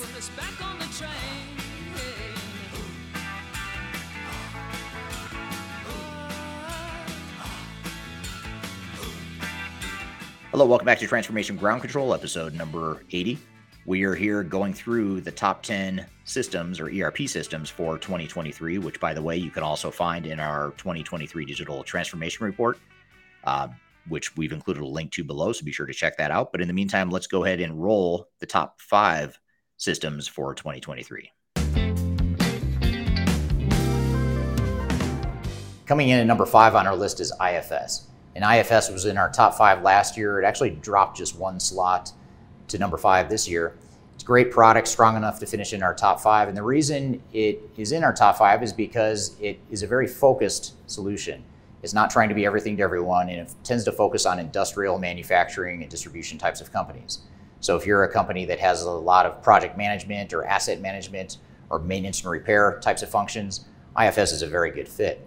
Now, the reason it fell from number 4 to number 5 is largely because it's such a narrow focus, which isn't necessarily a bad thing, but when we're looking at a broad general ranking like this one, there's other solutions that can provide broader capabilities to meet a number of different clients' needs. But if you're one of the organizations that fit within that sweet spot of IFS, you might actually put IFS at number 1 on your list. So it's a matter of understanding what those strengths of the product are relative to your needs. And it has a good user interface. There's a lot of R&D dollars being spent on the product itself. And the organization is also focusing on expanding its value-added reseller network, its network of implementation partners, if you will. So those are some up-and-coming aspects of IFS that I think will prove that it has a very bright future. Now, the downside of the product is that it can be a little more expensive than some of the solutions in the marketplace. We find that dollar for dollar, you're going to spend a bit more on IFS, but you may be getting better capabilities if it's the right fit for you. And then the other big downside of IFS is largely perception-based, which is that a lot of organizations haven't heard of IFS. They're a European-based company, they have a good presence in Europe, and they're still expanding and still trying to increase their market share in other parts of the world. So as far as referenceability and having peers that use the product, you're not going to have as many peers using IFS as maybe some of the other products in our top 10 list, but that's not necessarily a terrible thing either. So all that being said is enough to land IFS at number 5 on our list. Coming in at number 4 on our list is SAP S/4HANA. It's actually moved up a couple slots from last year, largely because they're starting to get some traction and momentum on building that maturity that they've struggled with for the last few years since HANA was released several years ago. Now, S/4HANA is very strong in financials, inventory management, sort of your vanilla basic ERP functionality. So it's really one of the best when it comes to financial flexibility and financial capabilities, GL capabilities, product costing, all that stuff. Now, where S/4HANA tends to struggle is once you get outside the core and you start to look at other advanced capabilities like manufacturing or advanced planning, product lifecycle management, even some of the CRM capabilities are lacking. So it's still not as mature of a product as it could be and will be someday. And it's certainly not as mature of a product as the old ECC product was, or even R3, which are the old legacy SAP products. So that's probably the biggest thing holding back the product. Now, on the flip side, there are some maturity issues with some of the expanded capabilities, but what SAP has done to partially address that is to go acquire other companies. So they've acquired products like Ariba on the procurement side of things, SuccessFactors on human capital management, Concur as it relates to time and expense. So they've become somewhat of a best of breed provider, but with that comes a dark side, which is now you have multiple systems that you need to tie together. So the SAP roadmap is still a bit kludgy. It's a bit hard to navigate in terms of understanding what products might be the right fit for you within the SAP umbrella. But having said all that, just based on history and based on SAP's track record, especially with the larger, more complex organizations, I'm fairly confident that SAP will get there and S4HANA will get there soon enough. And we actually have seen a significant amount of progress here in the last couple of years as it relates to that. So having said all that, that's enough to land SAP S4HANA at number 4 on our list. Coming in at number 3 on our list is Oracle ERP Cloud, which along with SAP is one of the gold standards for larger Fortune 1000 types of organizations. And when we compare Oracle to SAP Cloud, and really just to explain why Oracle is ahead of SAP, it's largely because Oracle is a more flexible product. It's something that can be tailored more easily than S4HANA can be in general. It struggles with a lot of the same things that SAP struggles with S4HANA, in that Oracle ERP Cloud is still a work in progress. There's still a lot of advanced manufacturing capabilities that aren't baked into the system yet, and there's still a lot of missing components of Oracle ERP Cloud. But having said all that, Oracle ERP Cloud is a very broad and robust product that can meet a lot of different industry needs, especially if you're a diversified, larger, more complex organization. And if you value flexibility and ease of integration, Oracle can be a great fit. So with all that in mind, that's enough to land Oracle ERP Cloud at number 3 on our list. Coming in at number 2 is last year's number 1 solution, which is Oracle NetSuite. And still a very solid, respectable ranking at number 2 in our top 10 list, but it did drop. And the reason for that is largely because we're seeing some concerning trends with NetSuite. But let me start with the positive things. The positive aspects of Oracle NetSuite are, first of all, that it's one of the pioneer software as a service types of solutions. So it's been in the cloud for 20 years, well before all the other vendors try to play catch up. So they have a very mature solution that's been in the cloud the entire time it's been around. It was built for the cloud. It has an architecture built for the cloud as well. It also focuses on small and mid-market companies. So if you're a fairly vanilla small and mid-market company and you're looking to upgrade from QuickBooks or your basic accounting system, NetSuite can be a logical next step in your evolution through the digital transformation. Now, the downside of Oracle NetSuite is, first of all, the pricing is fairly high, especially for a small and mid-sized organization. It can actually be pretty costly in the long term because you have a recurring subscription model with a lot of hidden costs that can actually escalate over time. The other downside that really held it back from being in the number 1 slot is that we're starting to see more issues with implementations with Oracle NetSuite. And this is just strictly a hypothesis, but my theory is that Oracle, since they acquired NetSuite, has gotten so aggressive with pushing further into the small and mid-market, but also pushing upstream to larger organizations. It seems as though they may be getting over their heads in some cases with where they're selling Oracle NetSuite. So that's something to keep in mind as well, is making sure that you understand whether or not Oracle NetSuite really can meet your needs and that you're getting an agnostic view of that evaluation. And then the final thing that really holds back Oracle NetSuite is the fact that it does have a lack of flexibility when compared to other systems in the marketplace. So if you don't like the way NetSuite was built, it's very hard to change when you compare it to, say, a Microsoft D365 or an Oracle ERP Cloud, or even some of the other systems in the marketplace. So that lack of flexibility relative to the other systems is partially what holds it back. But again, very solid, respectable number 2 on our top 10 ranking for this year.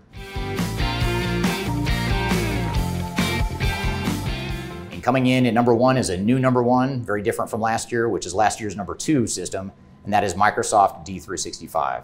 The primary reason why D365 is number 1 is partially because there's 2 different solutions that D365 offers. There's Business Central, which is built for small and mid-market companies, those with more vanilla or straightforward requirements. And then there's Finance and Operations, which is for larger, more complex organizations. So you have 2 distinctly different systems meeting distinct needs of different types of organizations. But on top of that, you also have the flexibility and the user interface of Microsoft. A lot of organizations are comfortable with that user interface. A lot of organizations value the flexibility that D365 provides, especially when you compare it to, say, an Oracle NetSuite or an SAP S/4HANA. Microsoft D365 can be a lot more flexible. Now, the dark side to this, though, is that just because you can change the D365 system doesn't mean you should. And a lot of organizations get tripped up during the implementation because they try to over-customize or over-change the system the way it was meant to be used. The other appealing factor of Microsoft Dynamics is the fact that it's so easy to integrate with other systems and that it has that Microsoft look and feel. Those are some of the common reasons why many of our clients opt to go with D365. Now, one last dark side that I'll throw in here, even though they're number one on our list, the biggest dark side of using D365 is their value-added reseller network. It is a complete mess. There are just way too many providers out there that are selling D365, they're implementing D365, but they may or may not be qualified to do so. I'd say of all the vendors in our top 10 list, Microsoft probably has the least amount of control and oversight of their reseller network, and that's a big problem when it comes to implementation. So if you do choose Microsoft Dynamics 365, just know that the product itself may be ranked number one on our list, but when you choose the implementation partner, you want to make sure you look carefully at the options you have, because that whole ecosystem has a high degree of variability in the competencies in terms of the implementation providers. So all that being said is enough to land Microsoft D365 at number one on our list.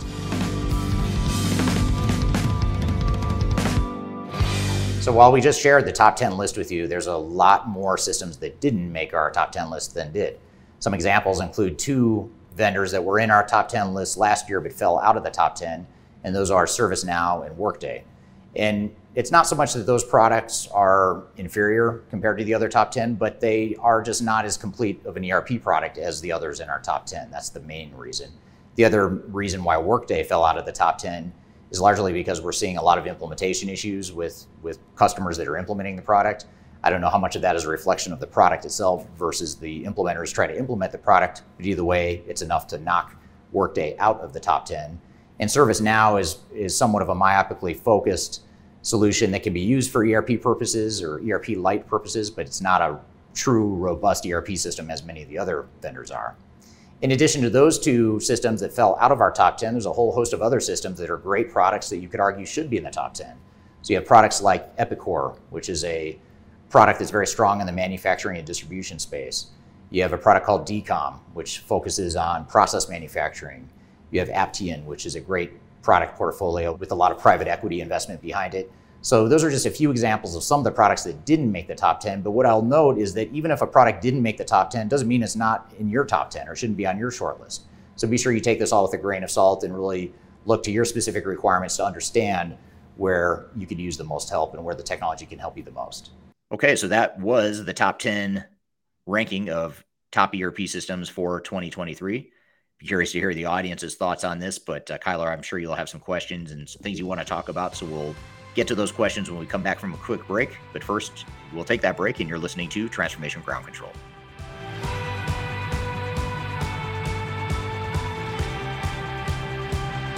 If you are aiming for transformation success, turn to Third Stage Consulting Group. Third Stage's independent and technology agnostic consulting team helps clients define their digital strategies, define their roadmaps, and manage their transformations.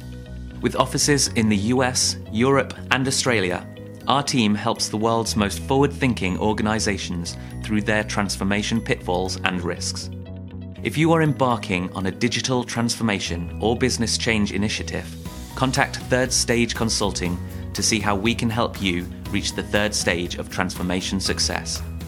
Learn more about us and download independent reports, videos, and other best practices at thirdstageconsulting.com.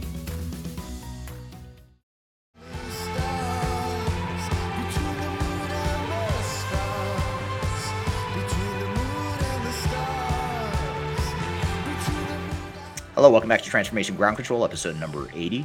I'm here with Kyler Cheatham, and we just played for you the top 10 rankings of the top 10 systems, ERP systems for 2023.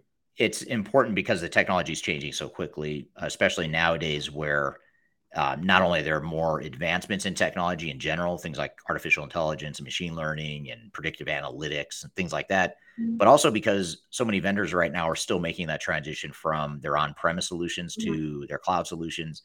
And so there's just so much change in the space right now that more than ever, you really want to keep a pulse on what the strengths and weaknesses of these different solutions are. For sure. No, that makes a lot of sense. And as always, when you say in these types of content rankings, you really have to know what your business strategies are, your requirements, and your overall capabilities as far as a need. You do have a few other cloud-based systems now included in the list. Do you feel like that is a benefit to be able to now offer a SaaS solution? And is that why some of those got reshuffled or were higher in the ranking? Yeah, I mean, like you said at the beginning of the segment, it depends. I mean, it depends on what you value as an organization. If Yeah. you're, a smaller, less mature organization, and you're looking for just some common sense business processes that you can use for your business and common sense workflows within technology, then SaaS could be a great fit. It could be a great way to sort of start that journey. But for a larger, more mature organization that has well-established processes, for better or for worse, that SaaS model, the cloud and SaaS model, is oftentimes more painful for those organizations. So I wouldn't necessarily say it's better or worse. I guess I'd say that when you look at companies or products like NetSuite or Workday or Salesforce, those pure SaaS solutions that have been in SaaS for decades now, or when I say SaaS, it's software as a service, subscription-based, multi-tenant, meaning that every organization that uses NetSuite, Salesforce, Workday is using essentially the same version of the software. They're just making minor configurations to the software to fit their personal needs, and then they're obviously loading their own data that's protected and not shared with others. But the software, the base of the software itself, is the same for most, if not all, organizations. So that model is highly scalable. It's a lot easier to deploy from a technical perspective. The vendors like it because it's easier to maintain. Investors love it because it's high margin, steady, recurring subscription revenue. So everyone loves it. For the most part, the question is, does the organization implementing it, do they love it? And you may or may not, depending on what your needs are. So I wouldn't say right now SaaS is better or worse. You could give me if you gave me like 3 different case studies or 3 different examples of different companies and what their goals and objectives were, I'd probably come up with a totally different top 10 list for each of those individual organizations. So that's the challenge of this, is coming up with a general top 10 that's sort of generalized, representing the average, if you will. Is there one system that really surprised you this year in either coming onto the list, coming off of the list, or moving up into the list? Well, it was a bit of a surprise, not a surprise so much, but just, a bit of a rethinking of the top 10 list, where ServiceNow and Salesforce both fell out of the top 10, I believe. Although we just watched it, I should recall, but I believe those two were the two that fell out. And I actually question that. There is part of me that thinks that actually they should have moved up, especially ServiceNow, because they're more of a platform, and they're more of a, kind of a just a common platform that can tie together multiple systems and work within multiple systems. So for some, that might actually rank really high. Same as Salesforce. Salesforce has the Force platform with all the third-party apps and integrations and things like that for different industries. So, the reason they fell off, though, is because they're not traditional ERP systems in a traditional sense. But I would argue maybe that's not important to. I would say that it's not important to all organizations for it to be a traditional ERP system. That might actually be a good thing for a lot of organizations. So, again, you hear me kind of. If you sense any wavering, it's because I can argue so many different angles on this, depending on what the needs are of the organization. Absolutely. And that's, I assume, why you do a lot of your industry specific, category specific top 10 lists too, so that you can feature some of those additional systems that might be more of a niche area. Yeah, absolutely. So like Salesforce, you see it's well positioned in the top 10 CRM systems. We haven't done a top 10 ranking of like just SaaS systems or a top 10 ranking of I was just thinking that. Platforms, where you might look at ServiceNow and Force, the Salesforce platform, Palantir, things of that nature. But we probably will over time. It's just we're continuously challenging the status quo and trying to look at this from different lenses. But we do have it for a number of different niches, just not all of them yet. Absolutely. And I think it's something that is really interesting in the fact that a lot of vendors do reach out to you and ask to be on this list. And I, obviously get visibility to your reply, but I'm wondering if you could take our audience through, what if a vendor reaches out and says, Eric, I'll give you $100 million if you put me on your top 10 list. What do you say? Well, it does happen every day. Not 100 million. I have not yet been offered $100 million to feature them, but definitely been offered money. And by the way, it's in some ways, when you're building a consulting practice, it's easier just to take money from vendors. And that's why most consulting firms do, because it's immediate revenue. They help you with selling. They, partner with you, all that stuff. Having said that, we partner with all the major software vendors. We just don't formally partner in terms of revenue share, referral fees. We don't make any money off the vendors, but we do, you do have to play nice. Obviously, you have to understand their products. You have to have relationships with them. So we do have that piece of it. It's just without the economic incentive, which is really important to that independent model that we have. But I would say, if someone wanted to offer us a bunch of money to feature a vendor in our top 10 list, I'd say go to any of the other ERP vendors in the marketplace, because that's their model. Go to Gartner. Gartner takes money to commission reports. You're going to get more alignment with what you're trying to accomplish with someone like Gartner or any other ERP consulting firm out there. That 99% of them are sort of that pay to play model. So it's not with us though. So I'd say unless it's 100 million, if it's 100 million or $1 billion or more, I might consider it. But it's not something, in all seriousness. All kidding aside, we don't take money for any of that. But even this podcast, we get all the time software vendors that want me to feature their product on this podcast. They'll pay me $10,000 or $20,000, whatever it is. They'll throw numbers out, and we just say no, because the minute we do that, we lose our credibility. It undermines our business model. And me personally, I wouldn't stay at a company that didn't reflect my personal values. And at that point, I probably wouldn't be at Third Stage Consulting anymore if that was the direction it went. Absolutely. It would pollute our overall mission here, right? Is to provide that independent business advisory. But definitely a great list to read through, especially in the report format. It gives you the opportunity to kind of put it in context with other top 10 lists, whether it's trends in the industry, whether it's organizational change tactics. So that is available for download on our website. It is free. So please feel free to go check that out. And thank you for putting together this great list for us to kind of understand the movement. Absolutely. Yeah. Thank you for the great follow-up questions, and be curious to hear the audience's thoughts and questions and feedback on that as well. I get lots of feedback on YouTube every day from that video, or any of the top 10 rankings, people saying they strongly believe their product or the product that they work with should be number one or in the top 10 or whatever. Or, a lot of times I get criticisms of whoever's number one. It doesn't matter who I put in at number one. Someone's not going to like it, and I'm going to get a lot of feedback. But I love hearing it because it's good. It's good feedback, especially when it's a company that actually uses the product. I sort of take it with a grain of salt when a vendor themselves or a system integrator that specializes in a product tells me that I'm wrong. I listen, but I don't really take it too seriously. But when it's an organization that says, hey, we use this product and here are the things we like and don't like about it, that's what I like hearing. So love to hear any feedback. Absolutely. Yeah, definitely. Yeah. So, well, thank you for that. Thank you everyone for listening here today. Again, new episodes every Wednesday. YouTube, Facebook, LinkedIn, Twitter. You can find new episodes there as well as on all the audio podcast platforms.